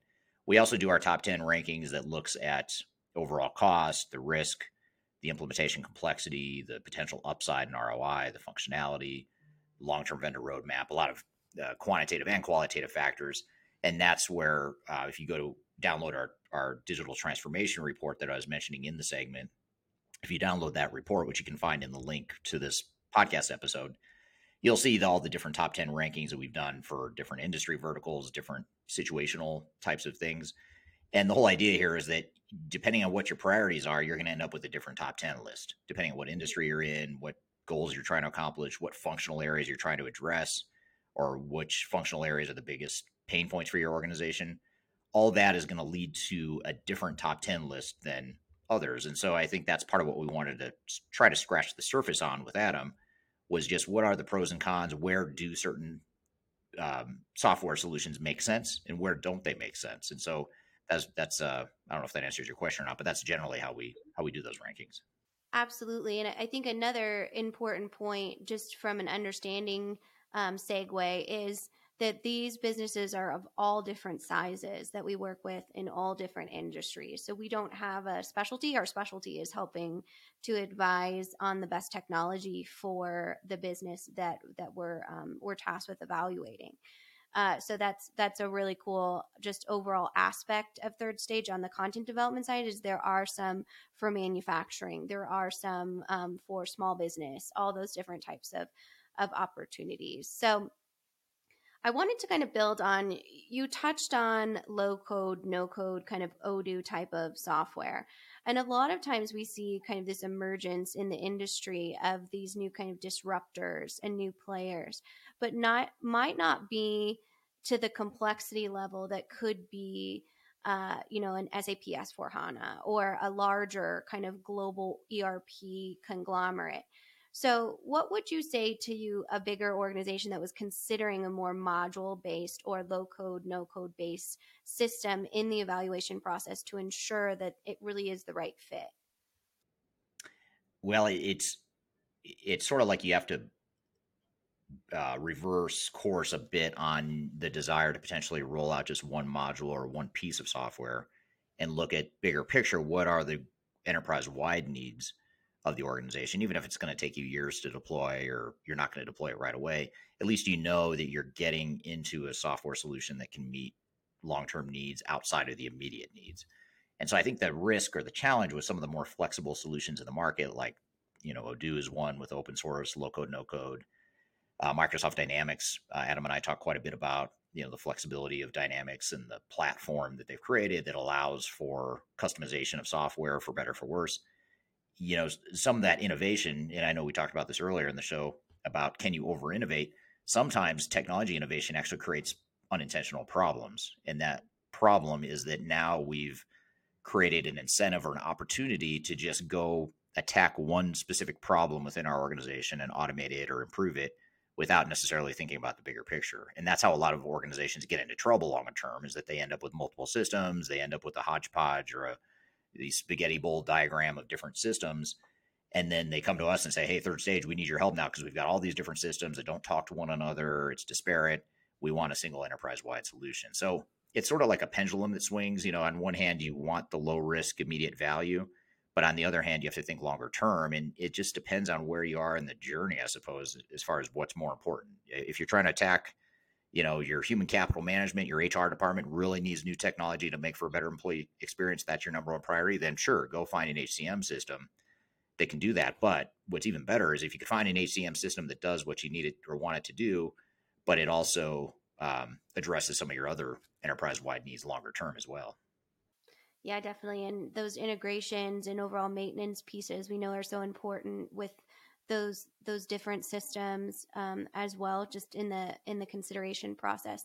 So I thought I might give you, because I know you really like to be boxed in with these recommendations. I love it. Yeah, right. I might give you 3 different industries, and you would give me your top 3 systems that you would evaluate, not choose, but would consider. So you can still have your "it depends" in there. Okay. Okay, So you got it. can as long as you give give me 2 or that 3. out, that's all that matters. Right. So if I were a mid-sized manufacturing organization, heavy manufacturing, heavy supply chain, what 3 systems would you choose? I'm probably going to look at Epicor. I would probably look at Infor because they have a pretty solid supply chain solution within the cloud suite of products. And I would choose Epicor, by the way. It would be especially important if it's a make to order or engineer to order type of company. Then I'd for sure include Epicor. And then I might have, since I'm mid-size, mid-market, I might look at Oracle Cloud ERP. Probably wouldn't look at SAP S/4HANA. Probably wouldn't look at Microsoft Dynamics because manufacturing is generally not its strength. If I had a lot of complexity, especially if I was a pretty vanilla manufacturer, I might consider Microsoft D365 instead. So I'd say, just from what limited information you gave me, I'd say Infor, Epicor, and Oracle ERP Cloud or Cloud ERP. Okay. Okay. And what if I was a small to mid-tier e-commerce focused retail business? I probably look at Odoo because they've got a pretty solid e-commerce and point of sale, and it's built for some smaller mid-market companies. Epicor has a product, and I am drawing a blank on it. Epicor has their Kinetic product, which is sort of their flagship, main solution, but they also have a retail solution. And I apologize, I'm drawing a blank, but Epicor has a retail solution that is used by some larger organizations, but a lot of small mid-market companies. And then I suppose, gosh, there's so many options here. I might look at a Dynamics, maybe. That might be overkill especially if I look at depending on which Dynamics I'm talking about. If I'm talking about Dynamics has two options, you have the F&O, which is sort of for the bigger organizations, and then you have Business Central, which is for smaller mid-sized organizations. I might look at Business Central for small mid-market e-commerce. But I say if you're an e-commerce retailer, there are a lot of options, especially if you're in the small and mid-market. So I could easily make a case for 3 or 5 or 10 others that should be in that short list instead. But those are the first ones that come to mind. Right. Definitely. I thought you were going to say NetSuite on that one for sure, but yeah, now that you say it, NetSuite probably should be on there because that is something they do pretty well. Although the flexibility of NetSuite is a little suspect at times, so that would be my only hesitation. But we have seen a lot of retail and distribution companies that are not manufacturing. If they have manufacturing, NetSuite's oftentimes not a good fit. But if you're just doing pure distribution and retail, point of sale, e-commerce, then yeah, NetSuite's actually a really solid option. Okay, and then last one, I promise I'll stop making you uncomfortable, but say I am a global, very large, complex organization that focuses in food and beverage suppliers. Food and beverage. So, let's see. So, how big of a company is this? It's global, so it's similar to companies we've worked with before. Very large, very multi country ran manufacturing plants in many different areas. You probably know who I'm talking about at this point, but what would you recommend in knowing that there's lots of food and beverage specialties, but also being a global conglomerate of that size is very difficult with smaller, more specialized systems. Yeah. So since it's a bigger one, I think SAP S/4HANA is one you'd want to consider. They do have a lot of clients in the food and beverage space. I'd probably also look at Infor as sort of might be a good counterbalance to SAP. It's probably going to be a lower cost, lower risk, but potentially lower benefit longer term sort of solution, but that might be a better, right size for your risk profile. And then on top of that, I might also look at within the Microsoft Dynamics space, there are ISVs that provide scalable D365 based solutions for food and beverage. One that comes to mind is Just Food, which they were just bought by someone. I'm drawing a blank. Another big vendor bought Just Food. But Just Food is a food and bev company that built a food and beverage solution on the Microsoft Dynamics platform. So that might be another one I'd consider if I were in that space or that situation. Well, very good. Well, thanks for playing my on-the-spot game. But I think the bigger piece of that is understanding the needs of the organization, like you and Adam had mentioned. But there's lots of options out there. And, again, for my shameless plug is engaging an expert. It sounds like is really the first step in going through a software evaluation, just because to what I was trying to prove there from my marketing Jedi mind tricks is there is a lot of vendors just in specific industries, business size, overall functional needs, having that ability to have someone that understands that. Just from an evaluation standpoint, we didn't even go into contract negotiations, implementation, vendor management, project management, which is arguably harder, right, than selecting the software. So having that relationship up front is just so important. And obviously we're passionate about doing that here at Third Stage, which is why we had Adam on the show to showcase kind of all of the different ways in which we evaluate. Yeah, absolutely. And of course, something that you could do right away that doesn't take much time or effort is to download our 2023 Digital Transformation Report. A lot of different independent reviews and rankings in that report for different types of industries and that sort of thing. So be sure to check that out. The link is below for wherever you're watching or listening to this podcast. Just go to the description and you'll find the link for the 2023 Digital Transformation Report. So we're going to shift gears, and once you've selected software, you've got to figure out how to implement it. How do you get people to adjust and adapt to the change? And so we want to talk about change management in this last segment. We're going to bring Donia and Nate from the Third Stage team onto the show. Nate's been on the show before. I don't believe Donia has, but she's been part of our Digital Stratosphere events.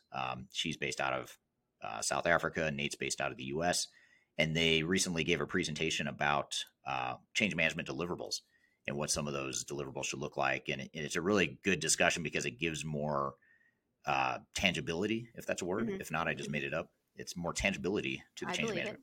Yeah. I mean, it sounds legitimate. I mean, it's got to be a real world. It's a word now. Word.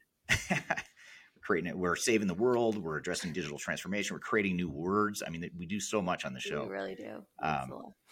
But yet students hate my content according I forgot to mention that. I hope everyone heard that because I died laughing when that happened. And the funny part is tonight I have a lecture at a university, and I can't wait to tell them all about how I'm going to make them miserable because their teacher's going to ask them questions. That's so funny. I know. And if you missed that part of the interview, there was a student that said I make his life miserable because his professor makes them watch my videos all the time. So I didn't know whether to laugh or feel bad or to feel great, feel glad that he gets to learn. But anyway, so I digress. I have no idea how I got on. Now I totally lost track of how I got on that time. But that's okay. We're just here to educate to whether it makes you miserable or happy. We hope you are on the happy scale. But the change management conversation is definitely an important one, the deliverable focused. Yeah, absolutely. Thank you for getting me back on track there. Yeah, so that is what we're going to talk about next is change management deliverables, making it tangible. That's how it started. Tangibility of change management. So we're going to get to that here in a moment. But first, we'll take a quick break. You're listening to Transformation Ground Control.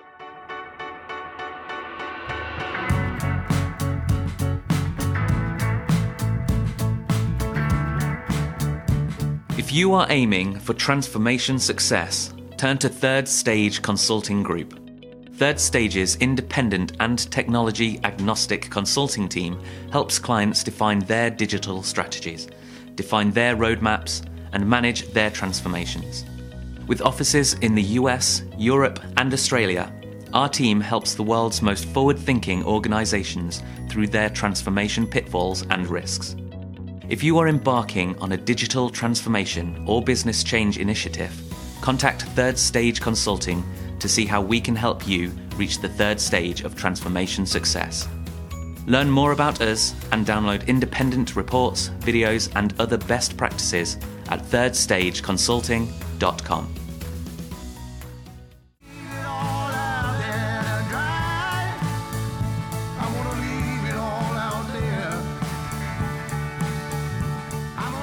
Hello, welcome back to Transformation Ground Control, episode number 92. My name is Eric Kimberling here with Kyla Cheatham. You can find new episodes every Wednesday on wherever you're listening or watching now. I'm excited for our next guest, or the next clip, actually, we're going to play for you. It's a presentation that was recently given at our online Digital Stratosphere event, which, by the way, you can go watch the entire event, all the different sessions and workshops we hosted. Go to stratosphere2022.com. And you can find this as well as several other presentations that were given at this event. Stratosphere2022.com is where you can find this. But we want to cherry pick this one keynote or this one presentation that Donia and Nate from the Third Stage team gave. And they talk about change management deliverables, which is a great discussion because I think one of the misunderstandings with change management is that it's something that feels good. It's really touchy-feely.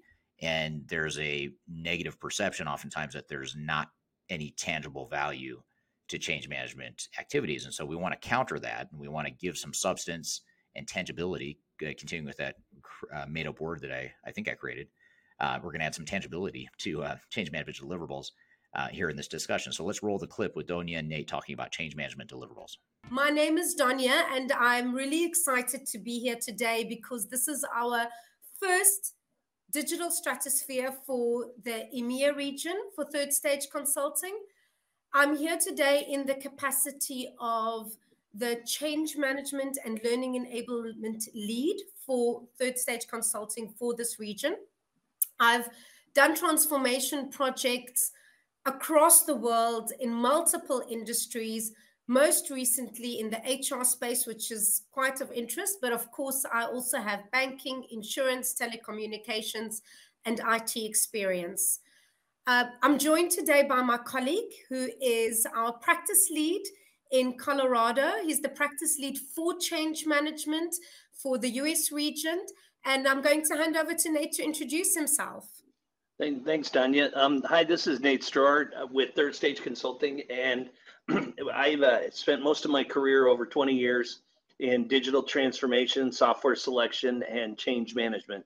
And really excited to talk to you today about some of our change management projects that we've been engaged in the last year. We've huge uptick in clients requesting change management services, and have really seen not only a huge uptick in the desire to have these change management initiatives, but also in the size that we are seeing from our clients, anywhere from clients all the way to 30-person organizations. So we're really excited today to talk to you about these change management deliverables, which are the same no matter what the size of the client. I want to give you some examples of the not only the deliverables, but some examples of what we've seen with our clients and some of the trends that we've seen throughout the last year on some of our projects. So I'll turn it back over to you, Donia, and we'll get started. Thank you. Thank you so much, Nate. And I just want to really also reach out to the audience to say, you know, we would like to know what kind of deliverables you do as well, and just share with us, give us some feedback about what we're saying. We want to make it interactive. And I did mention it in our earlier session. I'm just going to say it again, that we specifically selected this topic because we believe there's been requests for it. And I've also heard it when we go present to clients, when we meet with clients, they say, what exactly do you do for change management? What are the deliverables? And sometimes it's really good to go to the foundation, to the core of this offering, and share it with you. We're going to keep it simple. We're going to look at 3 elements. We're going to look at what the deliverable actually is, why we do it, and how it's done, with sharing of some stories, some case studies, some examples along the way. So I know we've only got probably now like 40 minutes. Let's get right into it. As I said, we're focusing on 5 key deliverables today: the organizational readiness assessment, the communications plan, change impact plan, training plan, and very important, KPIs and metrics. Let's start with the organizational readiness assessment. This is a document. So if we look at what it is, it's a document that gets delivered, but this is like, I want to say, the meat of everything. It encapsulates the vision of what change is going to happen. So it's got some key elements such as the vision statement that comes out of a stakeholder assessment, stakeholder workshops that Nate will be taking you through.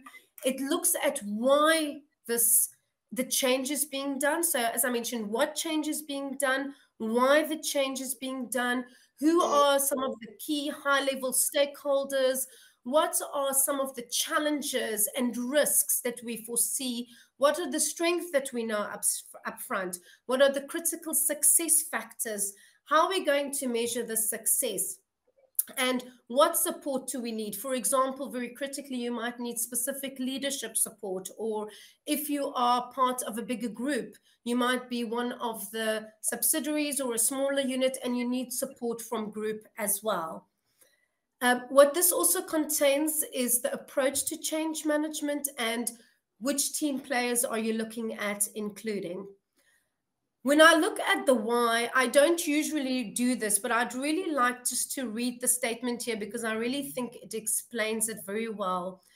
It is to provide and agree upon a clear understanding throughout the organization of where we stand now, where we are heading, how ready we are to get there, and who and what needs to happen to increase the odds of success. So this is really about establishing a common understanding amongst everybody that it's involved, especially the team players, the people that are involved in the development and the execution and involved in making the change a success. Also, the outputs from the readiness document will be used in the further documentation or assessments that we will discuss with you down the line. I will probably want to come back and share one or two stories, but I will hand over to Nate to speak about the how this is done first. Great. Okay, thanks. You know, I just to reiterate, and then we'll jump into the how, but this is really, the organizational readiness assessment is really sort of the kickoff. This is really to sit down and to look at an organization and say, here's where you want to be, here's where you are, here's where you want to be, and here's how the technology will support you to get. When we create these deliverables and when we go through this phase of a change management initiative, it's really sitting down and it's meeting with the organization, starting with the executives, really sitting down and saying, where are you now? Where do you want to be in a year and 3 years from now? Technology help you to get to where you want to be, and what do you want to get out of this initiative? It's really sitting down and saying, okay, what do you consider success? What do you consider coming out of this initiative? What do you consider the main things that are needed to get you to where you want to be? We spend time in workshops with both the end users, the executives. We also conduct surveys and really try and get a feel for how ready the organization is. Is it an organization that's very tech savvy? Is the change going more of a change in how they do business, or is it going to be a monumental change? Is there going to be a paradigm shift? Are we going from, I think I heard one of our clients mention the other day, they said, you know, we're going literally from the equivalent of a rotary phone to a smartphone. We are so behind in our technology, and what we're going and what we're implementing here and where we're going is a monumental leap. That gives us an idea of how much change the organization is going to see. So basically the how and the why and what we get out of this deliverable is to really, here's where you are, here's where you want to be, here's how ready you are for this change, and these are the areas that we need to focus on the most to successfully implement this change. Yeah, and I wonder if we might be able to look at this question. I think it's a great one, and I actually have no idea what the answer is from a user on LinkedIn. So they asked, what % of transformation programs prepare an organizational readiness document? And I'll answer first and say, not enough, right?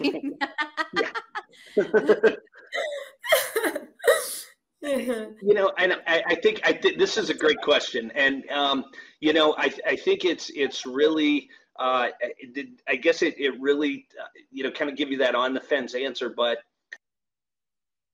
I would say that not enough, and it's probably not taken into enough detail. It's not given enough emphasis, and it's not really sat down and formalized. And I'll go with the great example, and it always starts with the executive visioning session.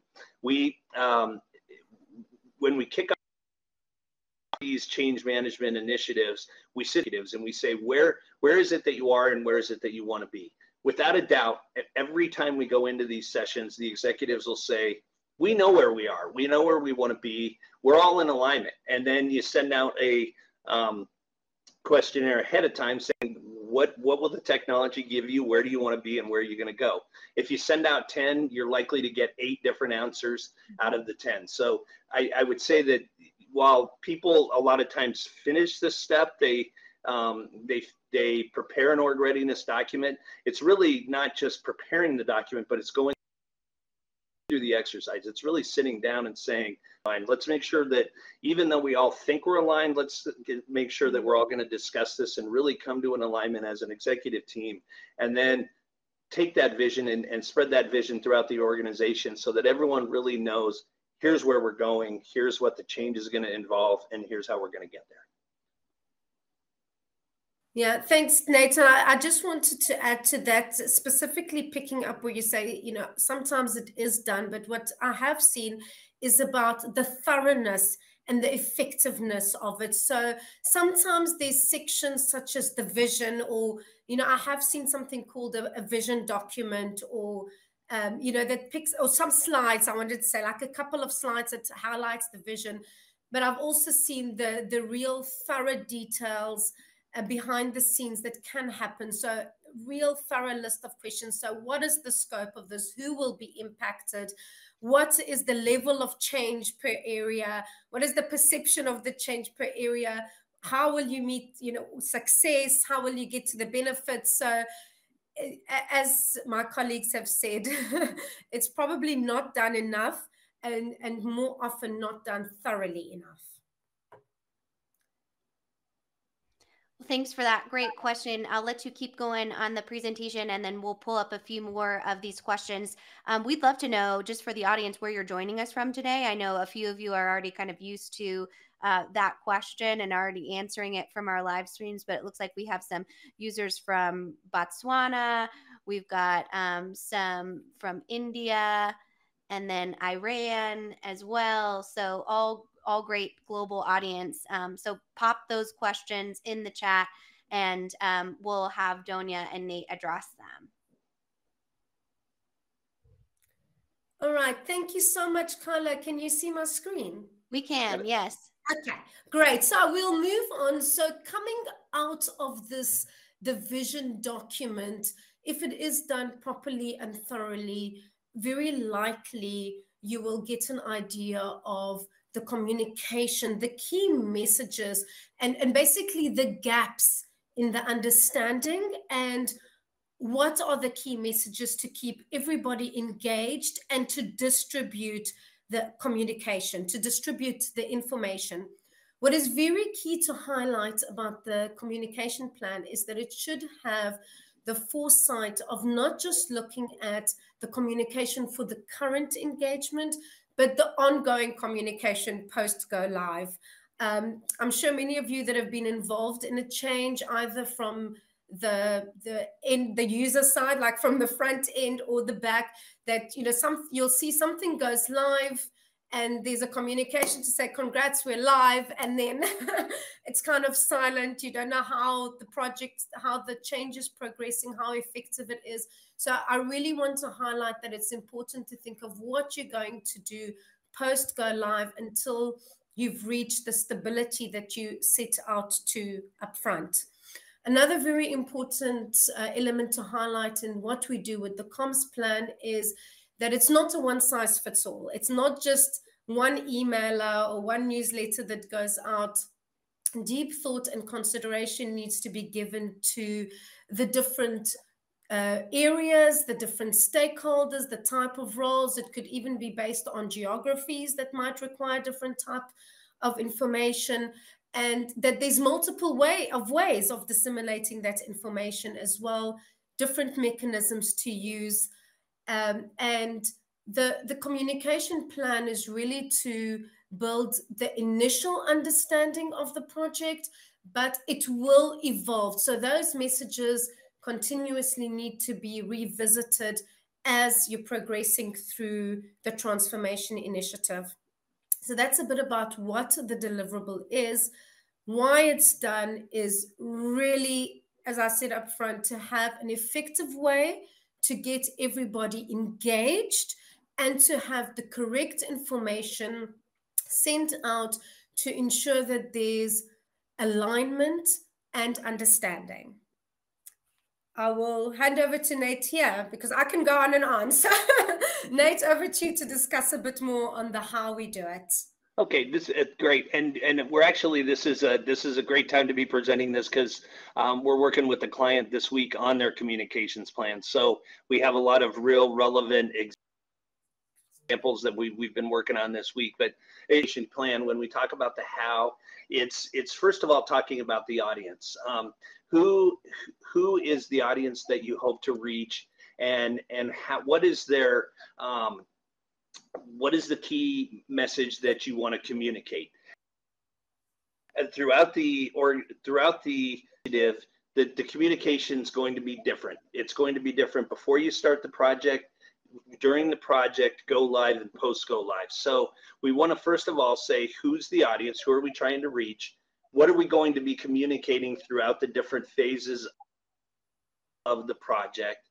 And then really what channels that we're going to use. We have a lot of manufacturing clients. A lot of the employees at our clients are on the shop floor, so they're not using a lot of email. They're a lot more interactive face-to-face communications. That's going to be different than the executive suite, who's going to be each other most often through email, through Zoom calls, and through conference calls. So you really want to sit down and say, how are we going to communicate to these individuals? And again, how is that going to change throughout the project? As we're working on these different change phases, you know, how has it been done in the past? How are we going to do it? And then really sit down and say, what do we need to change? What do we need to put in place to get the communication out there? This is often, you know, for companies, again, kind of going back to a point we made earlier, for organizations that have a good communication plan in place, this is really just sitting down and more formalizing how we're going to do this throughout this change initiative.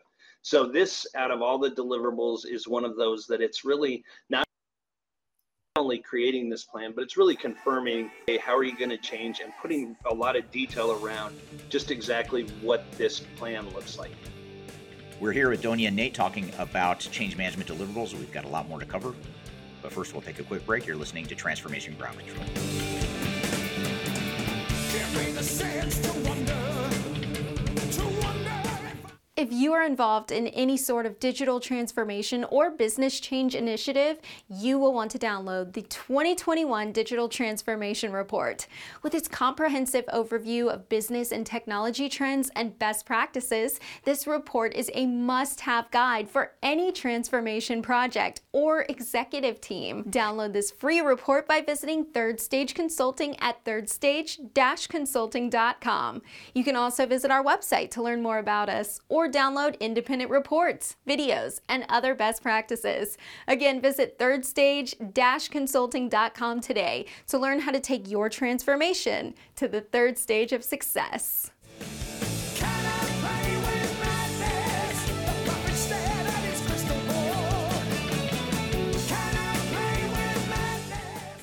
Hello, welcome back to Transformation Ground Control. We're here with Donia and Nate, who are presenting a keynote presentation about change management deliverables. Let's jump right back into it. So this is a great one from Ghassan. Again, he's on our CIO panel, so feel free to join us later this afternoon. Great insight from him always. But what if a readiness document says that a lot of work needs to happen before jumping into a digital transformation project? How long can a client wait? And what if they refuse to do all the prerequisites? Well, you know, I think this is a great question, and we're gonna hit a little bit on this later on in our presentation. But you know, it's never there's. I would say that with all of this, it's never too late to start. And when you say how long can a client wait, well, I think the key is that it's really important to get started. So if you don't have, if they refuse to do all the prerequisites, if they don't have the time, or they don't see the importance, it's still important to get something started. So when we talk about this readiness document, while we might not be putting a lot of formality around it, I think that the key is that it's something that you just need to jump into. So, really, I like to refer to it as, if you don't know what your starting point is, and if you skip this step, how do you know what you need to do to get to where you're going? If you don't know where you are now, you're never going to be able to know what the steps are to get you to where you want to go, just because you don't know where you are. Absolutely. And then I'll bring up this one too, and maybe we'll start with you, Donia, on this piece of it, and get your insight. I know your guys are chomping at the bit to talk. All our OCMs are, and I feel that way too.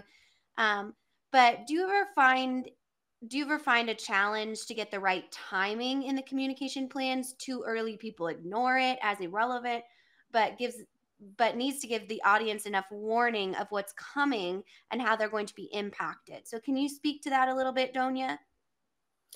Yes, I can. Thank you, Kyla. Doing all of this in reality is challenging because the world is obviously moving fast. There's a lot of risks that might come up. So, of course, there are challenges that come up. And, so, sometimes there's a feel that the timing is never right. But the important thing is that regardless of the challenges, it needs to be done. You might not, if you keep on waiting and saying the time is not right, nothing will go out. So, Carla, if you can please just pull up the rest of the question as well. I know I'm tackling the first part of it. So my answer to that is, even if there are challenges, it is very important to get the communication out there. And just to highlight that we spoke about multiple channels. And you're right. Some people don't have time to read an email, or an email is not the best way, for example, for some people. So try and be consistent with the messaging, get it out there. For example, I'll just give you something really practical, is if you have all of the leadership aligned, a simple thing is to request that in all the team meetings, they just update all the employees in the area about what's happening, where we are, and some of the key challenges. It could literally be as simple as that, to tackle the challenges of the timing and holding off because of risks. I hope I answered the question correct, the question that was asked. Unfortunately, I cannot see the questions while I'm screen sharing. So if I've missed anything, please let me know, Kyla. No worries. We have some great questions coming in, but let's keep going on your hows here, and then we'll jump back in. So keep popping those in the chat. We're watching them. Thank you so much, Kyla, and thank you everybody for your engagement. We're going to next talk about the change impact plan. And when we started off, we said the change readiness is really the meat. It has all the information. And between Nate and I, we agreed that change impact plan is probably the heart of everything, because this is where you really start to get into the details of the change impact that's happening. And what's very important to highlight here is that this is all the types of change. You bring in, if there's going to be a process change or a role change, it's not just the items relating to the technology.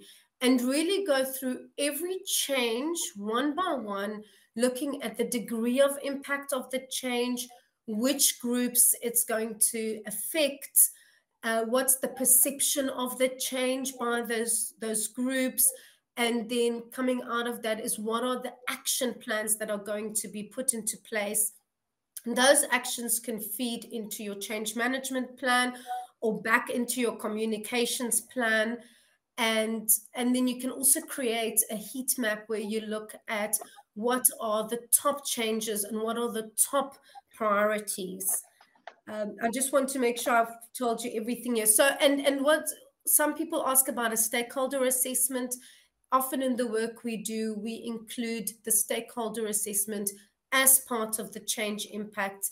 And as I said, mapping out what changes are affecting which groups.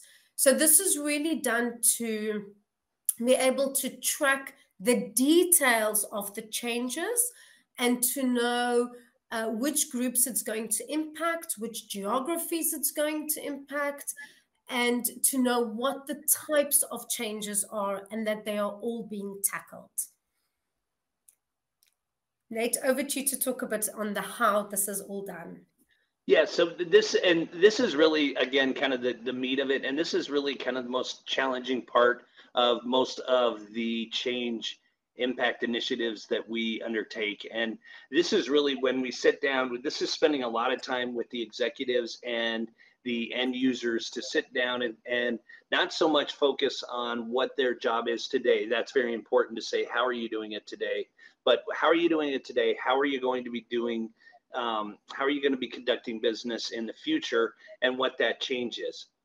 It's really sitting down and finding out, what are tracking all the changes. So that sometimes it's as little as we're going to be calling fields different names.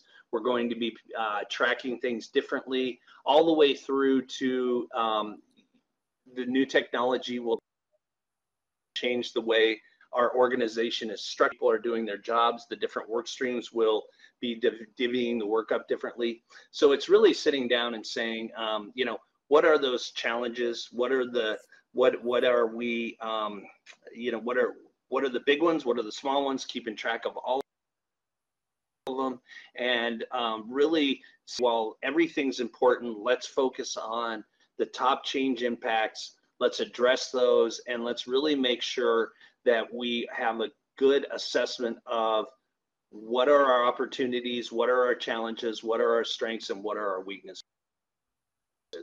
Are we ready for this change? Is your impact? Do we need to train differently? Do we need to put different skill sets into our employees? Or is this something that it's just going to be, I turn on a screen tomorrow morning, it looks a little bit different, I call things a little bit different within the system, and it's really not going to be much of a change. So it's sitting down and just getting a really clear assessment on where we are, where we're going to be, and how ready we are for the impact that's going to happen with the new initiative.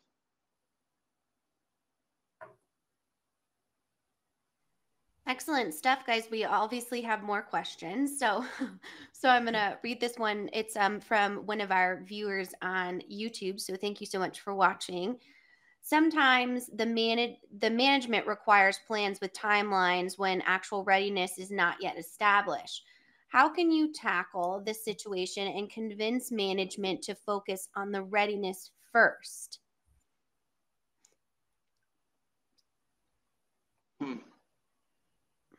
Oh, that's a great question. I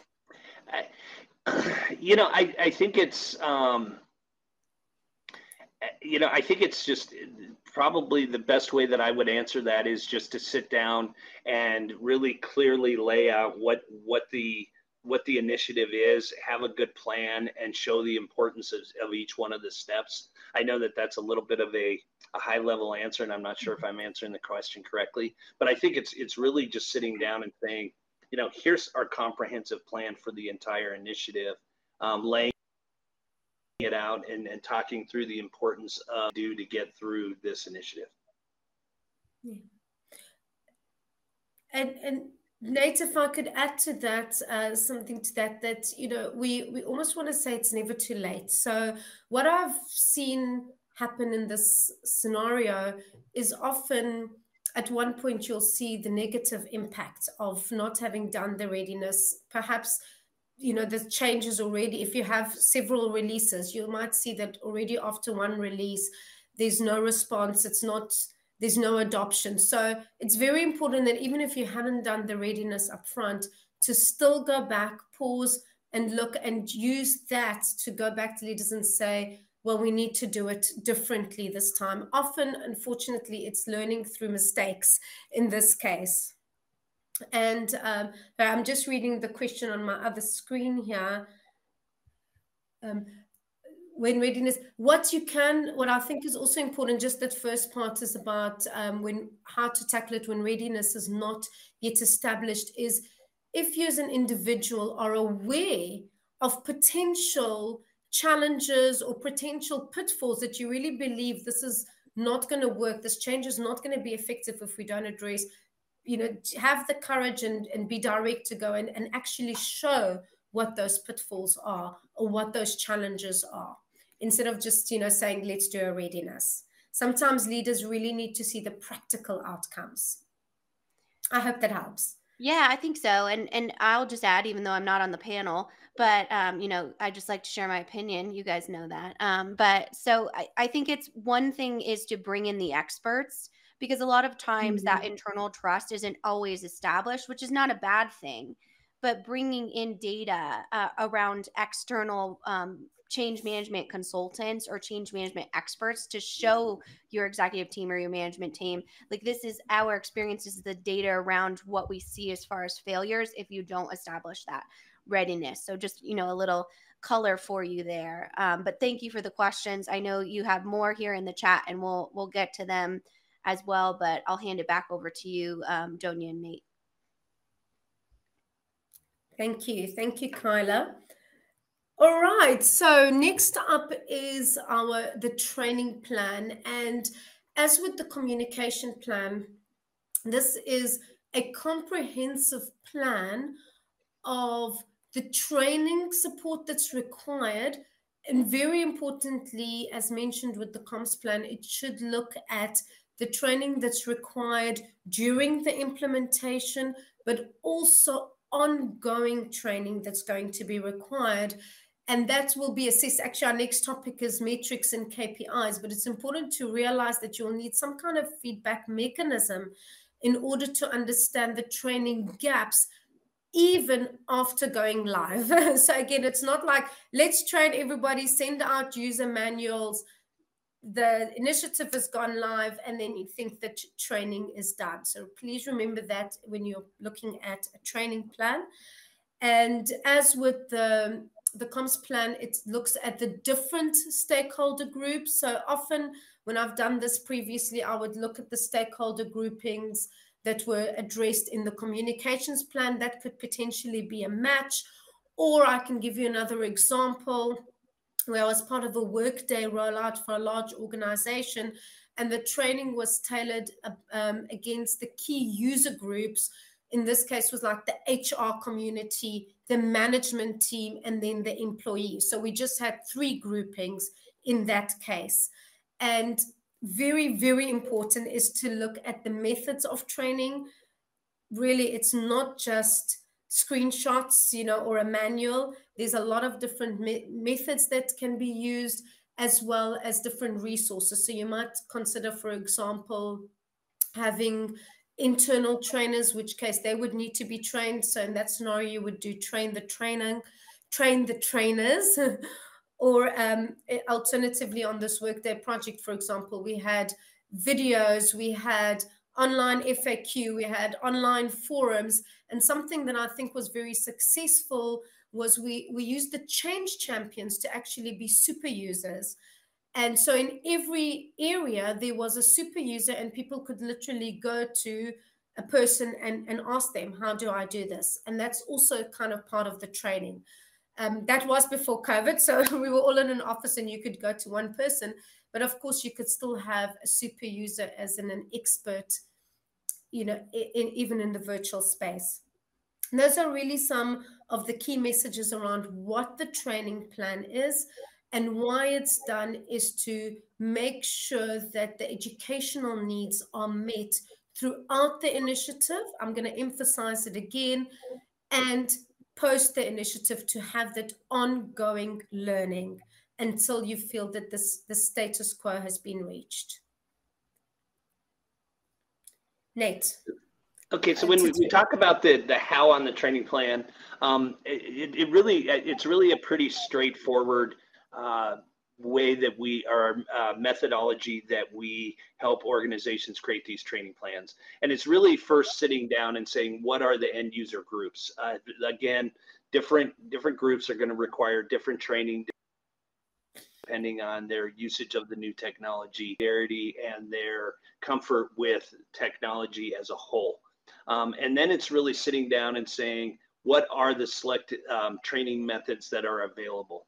Again, we find a lot of times, and especially in organizations that haven't completed a technology initiative in the last 5 years, a lot different now. So that we're all used to 10, 15 years ago, where you put a manual in front of someone, they flip through page 1, page 2 and they go through and use the system.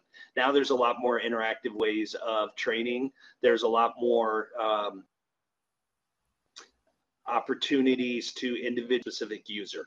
Then we sit there and say, what are the strengths, weaknesses, and gaps with the training methods and the resources in an organization? Do they have a formal training organization? Do they have an education department? Do they have employees in other areas throughout the organization? And is this something we can piggyback on that? And then it's really sitting down and saying, what is the timeline, and how are we going to work back from go live, post go live, working backwards to say, when do we start training? I think that's really important here to talk about the fact that without fail, every one of our clients, we talk about the fact that when we kick off a change management initiative, training, even though it's far down the line as far as an implementation, is really something that needs to start today. You really need to sit down and say, how are we going to train the people? And you really have to start with that mindset of, how are we going to get people ready to use the technology? If you have the technology, you can have the best technology in place. If people don't know how to use it, if they're not trained efficiently and effectively, you're going to fail. That we say, hey, right now, let's start from the beginning. And as we're going through this implementation, let's think about how we're going to get people ready to use it and how we're going to make them comfortable with the system going forward. We're here with Donia and Nate talking about change management deliverables. We've got a lot more to cover. But first, we'll take a quick break. You're listening to Transformation Ground Control.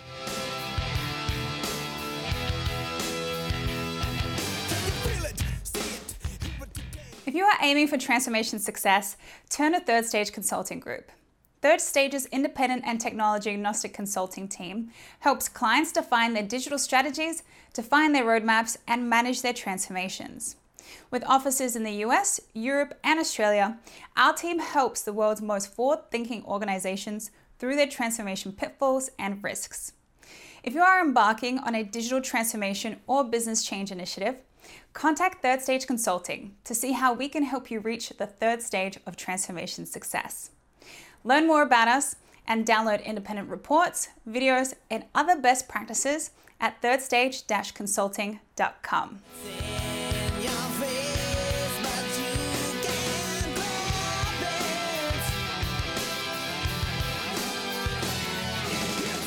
Hello, welcome back to Transformation Ground Control. We're here with Donia and Nate, who are presenting a keynote presentation about change management deliverables. Let's jump right back into it. One of our LinkedIn audience members said, is change management something that can be dialed into the program at different points, or is it a big mistake to not integrate it from beginning to end? So maybe Nate, we'll start with you on that one.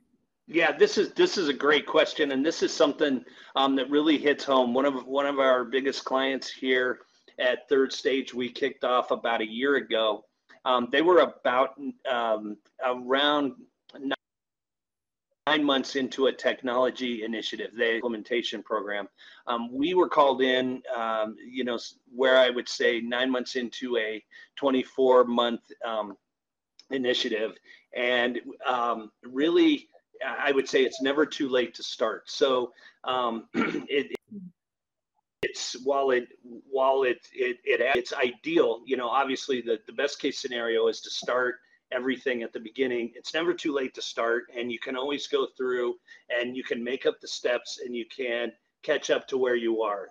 It's like a lot of different pieces of a digital transformation. It's something that's really important that you address change, that you address the change impacts, the change initiative that you're going through. Never too late to start, and there's always something that you can gain out of it by doing it, even if it's really late within the project.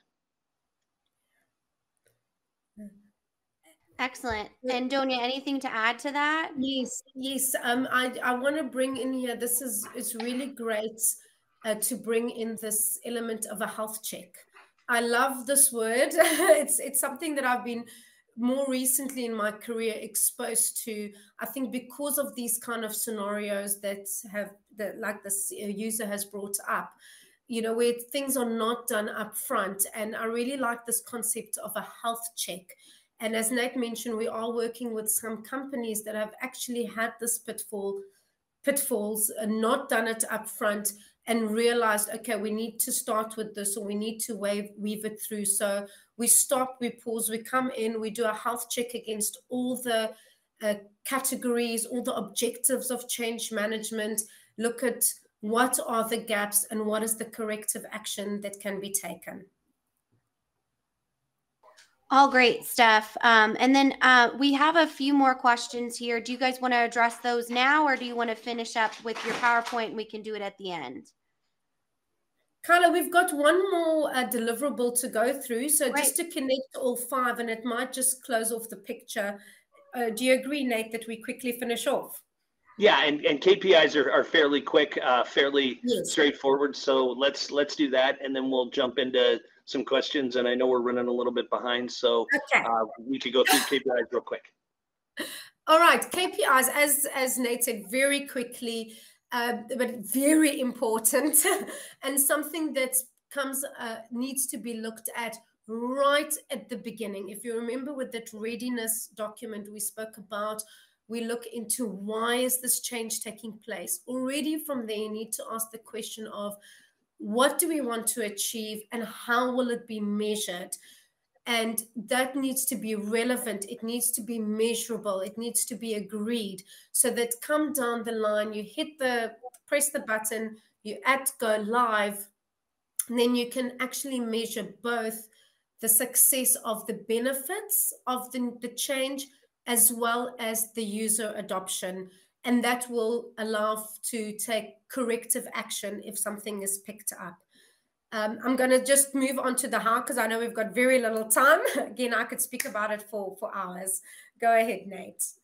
Yeah, so basically this is KPIs are really something that we link back to the first deliverable that we start with, and that is really sitting down and talking to the end users and the leadership and saying, what is it that you, what are your goals from this new technology initiative? And it's really saying, what do you hope to get out of the technology? How are we going to measure what success is? Measuring, creating a measuring mechanism, and really sitting down and starting to say, can we measure how we're doing things today, and get a baseline for where we are today and where we will, and then start to then really track key performance indicators, not only on our current technology, but as we go live and as we go post live, and using the system to really sit down and say, how are we benefiting from this technology? This is really one of the most deliverables within a change management initiative. However, I say this is really probably one that organizations struggle with the most. It's really hard to define. It's really hard to measure. It's really hard to track, but organizations that and clearly create KPIs and run their business based on the success and on the benefits that they're getting from their technology really see the most benefit from a new technology initiative. Awesome, guys. Well, if we can, we're going to take a few extra minutes to go over these questions, if you're ready for that. So if you're done sharing, I can put them up here on screen if you want to be able to see them. So first of all, I just want to, Lindsay has a great question here. So are all the deliverables shown at the beginning, or are they in parallel, or what does that look like as far as those? Donia, you want to take that? Yeah, maybe I could. I was just going to say, maybe I could take that, Nate, and it actually works very well with this final slide that we've got on. So they are not stepping stone. Yes, absolutely, they can be done in parallel. There's some that you would likely want to start up front. You know, some that are clearly up front, for example, the readiness assessment. But once it's done, the readiness assessment, it becomes a live document, and you need to continue feeding that document as more clarity and more changes are defined along the way.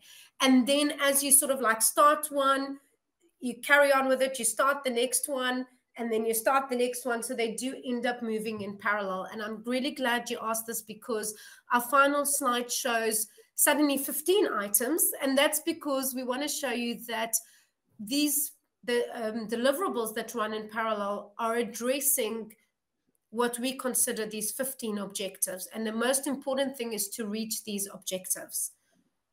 Whether you're going in parallel, you might go a bit like in a circle, but ultimately to make sure you address all the objectives of change management that are listed here. And just one thing to add to that, I think, Danya, you really made a great point, and that is there is some linear nature to these deliverables, but it's really when we sit down with the client and we're kicking off a change management initiative, we make sure that we spend a good day at the beginning of a project going through all of these deliverables and all of these phases of a change management initiative, because they do need to work in parallel. They do need to, you need to start KPIs.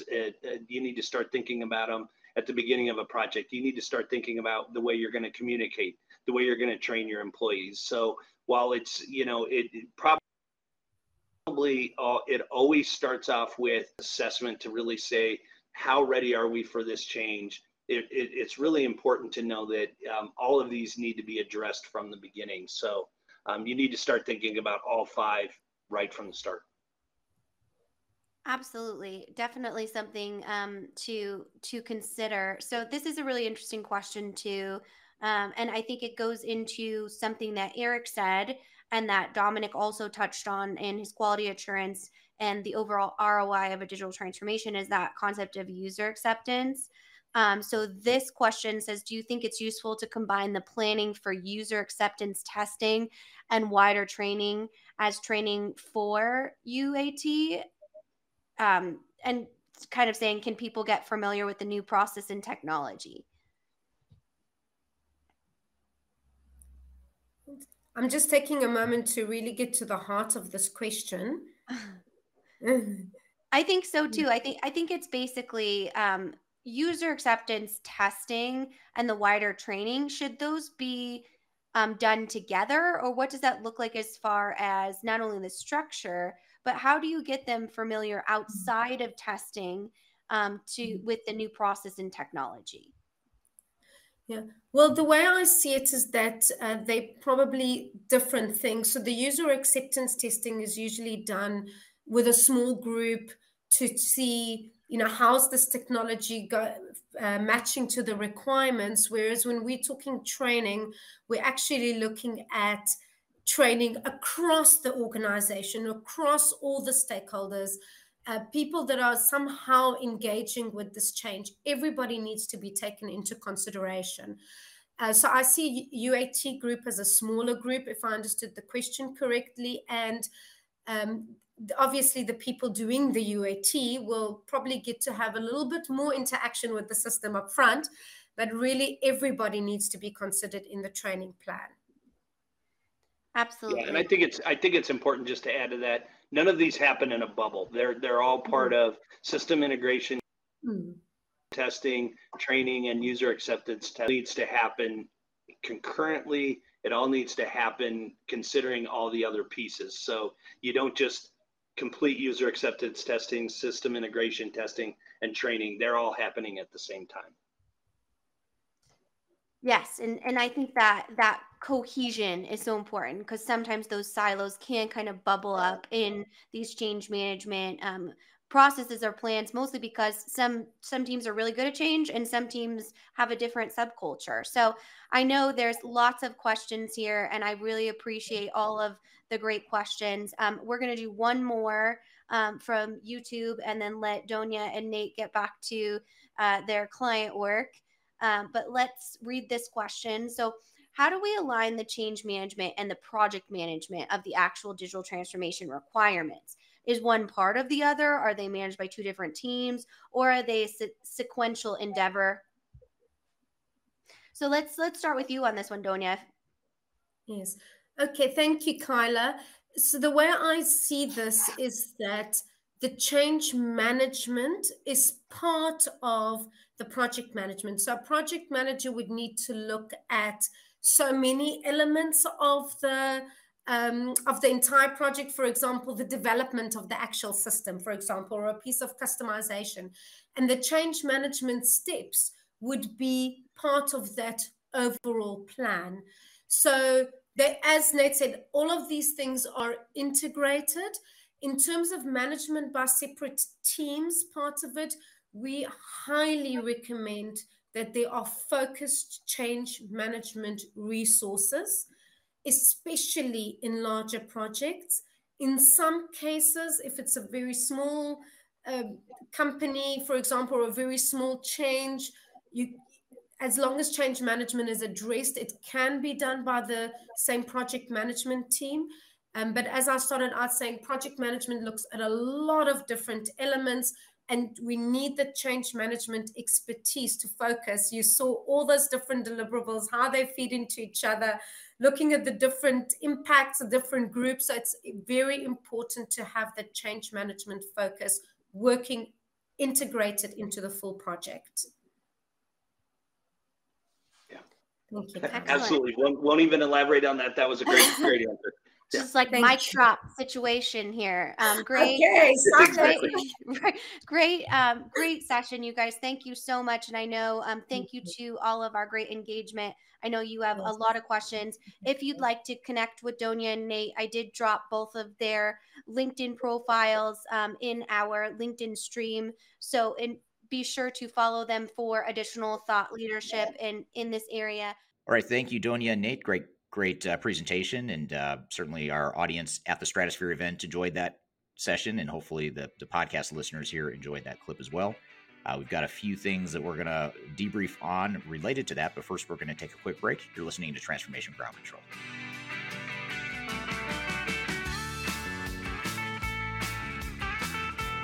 Hi, this is Eric Kimberling, the CEO of Third Stage Consulting, and we recently hosted our Digital Stratosphere 2022 virtual event. It's 3 days of packed content related to digital transformation best practices, about 16 or 18 different workshops and different speakers that are presenting on different topics, everything you need to know about transformation. The bad news is if you missed that event, the event's over. The live event already happened. But the good news, if you've missed it, or even if you did attend it and you want to see replays or you want to catch the sessions you missed, you can do that now by going to stratosphere2022.com. Go to stratosphere2022.com, register. All you have to do is put in your name and email address, just a few fields. You get immediate access to all the recordings, and the recordings cover everything from digital strategy, software selection, organizational change, process improvement, architecture, data migration, cloud, trends in the industry, how to avoid failure, some of the legal aspects to think about, contractual aspects to think about as it relates to your transformation. All that is stuff that you'll get by registering for Stratosphere 2022 replay. And again, go to stratosphere2022.com and you can listen to all the replays of all the workshops that you might have missed at the event. So hope you check it out, and thanks for listening. We'll see you soon.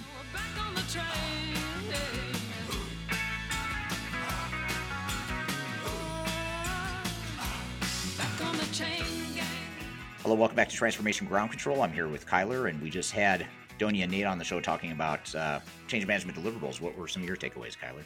Yeah, well, this is such an important topic. Just most of the time when you talk about change management, it's always not clear what exactly does that mean. And it's also a common misperception that it's not a data science or a data-driven approach, which obviously Nate and Donia kind of took you through how you might assess your overall organization and what that organizational change assessment looks like. And then obviously a lot of the audience input as well. And so a lot of times what we see as far as just the dynamics within our clients is they're not incredibly sure as to what they should receive, especially if they're in more of the mid-tier area and don't have a change specific team. So, Eric, I wanted to kind of look at when you are going through a conversation with a change management, consultant or vendor, what are some main questions that you should be asking them when it comes to ensuring that you're actually working with someone legitimate that is going to give you actionable and data-driven deliverables? Well, I think the first and foremost is that those last few words you said is are the deliverables actionable? Are they tangible? Is it something that adds value, or is it something that just kind of makes people feel good? And to be fair, you do want to make people feel good when you're going through transformation, because there's a lot of stress and fear and uncertainty and doubt. But you also need to add business value, or else what too often happens is executives will shut down the change management work stream because it's just it's not adding value, it's costing money, it's a distraction, all that stuff. And that's the last way that people should be thinking of change management. So tangible deliverables, actionable deliverables. I'd also look to how integrated are those deliverables into some of the more core activities of a transformation, like process improvement, the technology piece of it. Is it like a standalone siloed change work stream, or is it something that's actually embedded and ingrained into the project? And then also, your change management consultants too. I think it's actually really hard for me and for us as a company to find good change management consultants, not because there's not enough people out there that have done change management, or not enough good ProSci certified consultants out there, because there's plenty of them. The hard part, though, is finding people that understand change, but they also understand operations. They understand supply chain. They understand finance and HR. And on one hand, no, you can't be an expert in everything, but I think change management practitioners that understand change, but in my opinion, even more importantly, understand operations and strategy and just how business works, I think you need to have both. Otherwise, change management will end up being sort of an ivory tower, standalone, siloed sort of a thing. And then the final thing I'd say is you also want to make sure you have a change strategy and approach that's tailored. So I think too often change management people have sort of the right answer that every client should follow. And it's sort of like a toolbox. I mean, I think every change practitioner should have a really robust toolbox, but know when and how to pick and choose what to use within that based on who the company is and what their culture is and what they're trying to accomplish. I think one of the problems, again, with change management consulting is that people get too, they're too purist about how change should be. And this is the way, this is the right answer. But I think you have to be more realistic than that. Yeah, absolutely. It has to match the overall identity of the client and the organization, most certainly.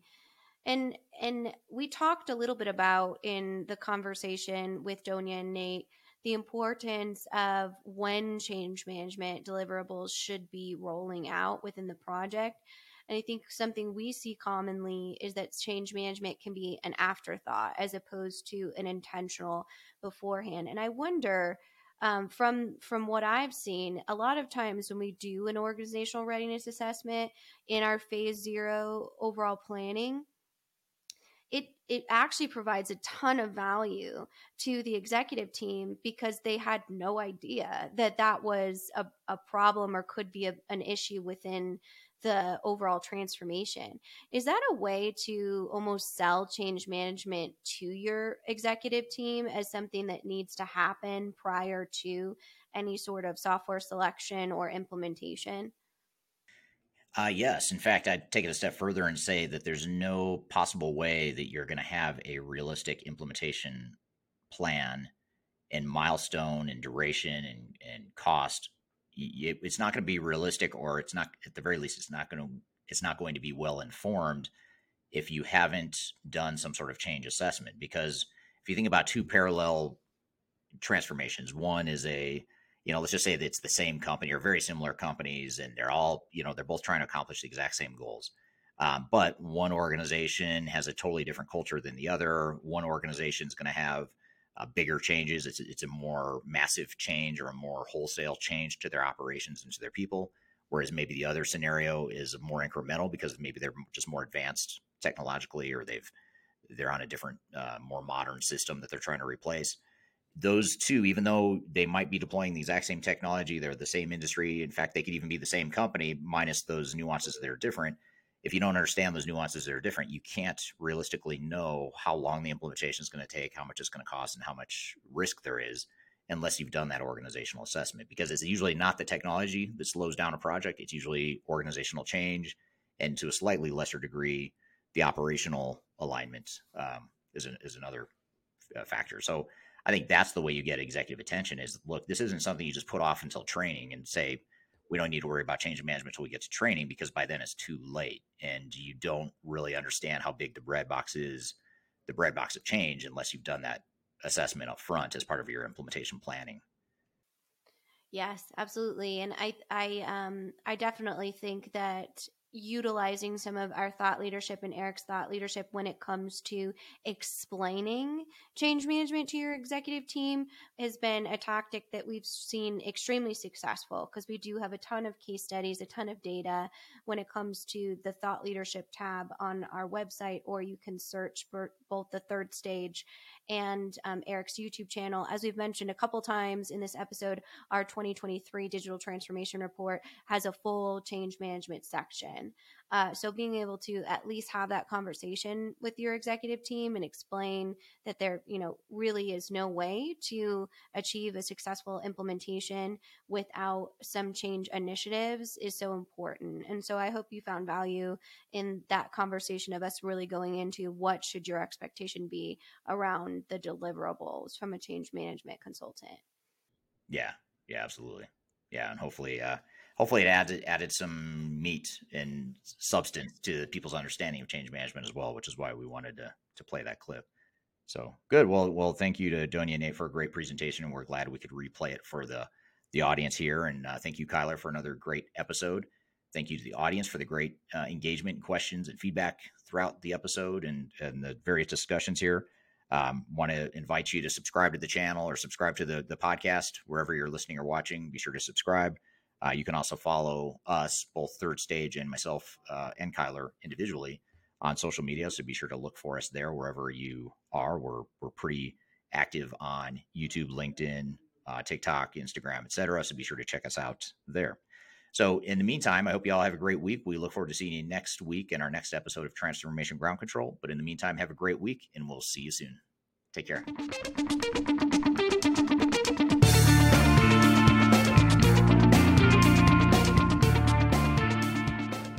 It's just going to get worse with AI now. Yep. Oh, Cassie's going to put that on the internet. You better be careful. Then the Swifters will be coming for you. Swifties, Swifters, Swiffer. I don't know. I know. It wasn't just me. It's all of us. We are all miserable. Collectively, we are miserable. It's like, why would you do that? But with this podcast, too. She has bloopers at the end. Oh, does she really? Oh, yeah, man, I should look at like those. Last week. Because those are funny. Yeah, we're going to give you lots of content to work with here, Cassie. Yeah, right? Exactly. Always. Just please don't send Taylor Swift's army after us, because we can't afford that. Yeah, maybe it was one of your sons posing as like a student and just thought that would be funny. I'm pretty sure it was Kelly.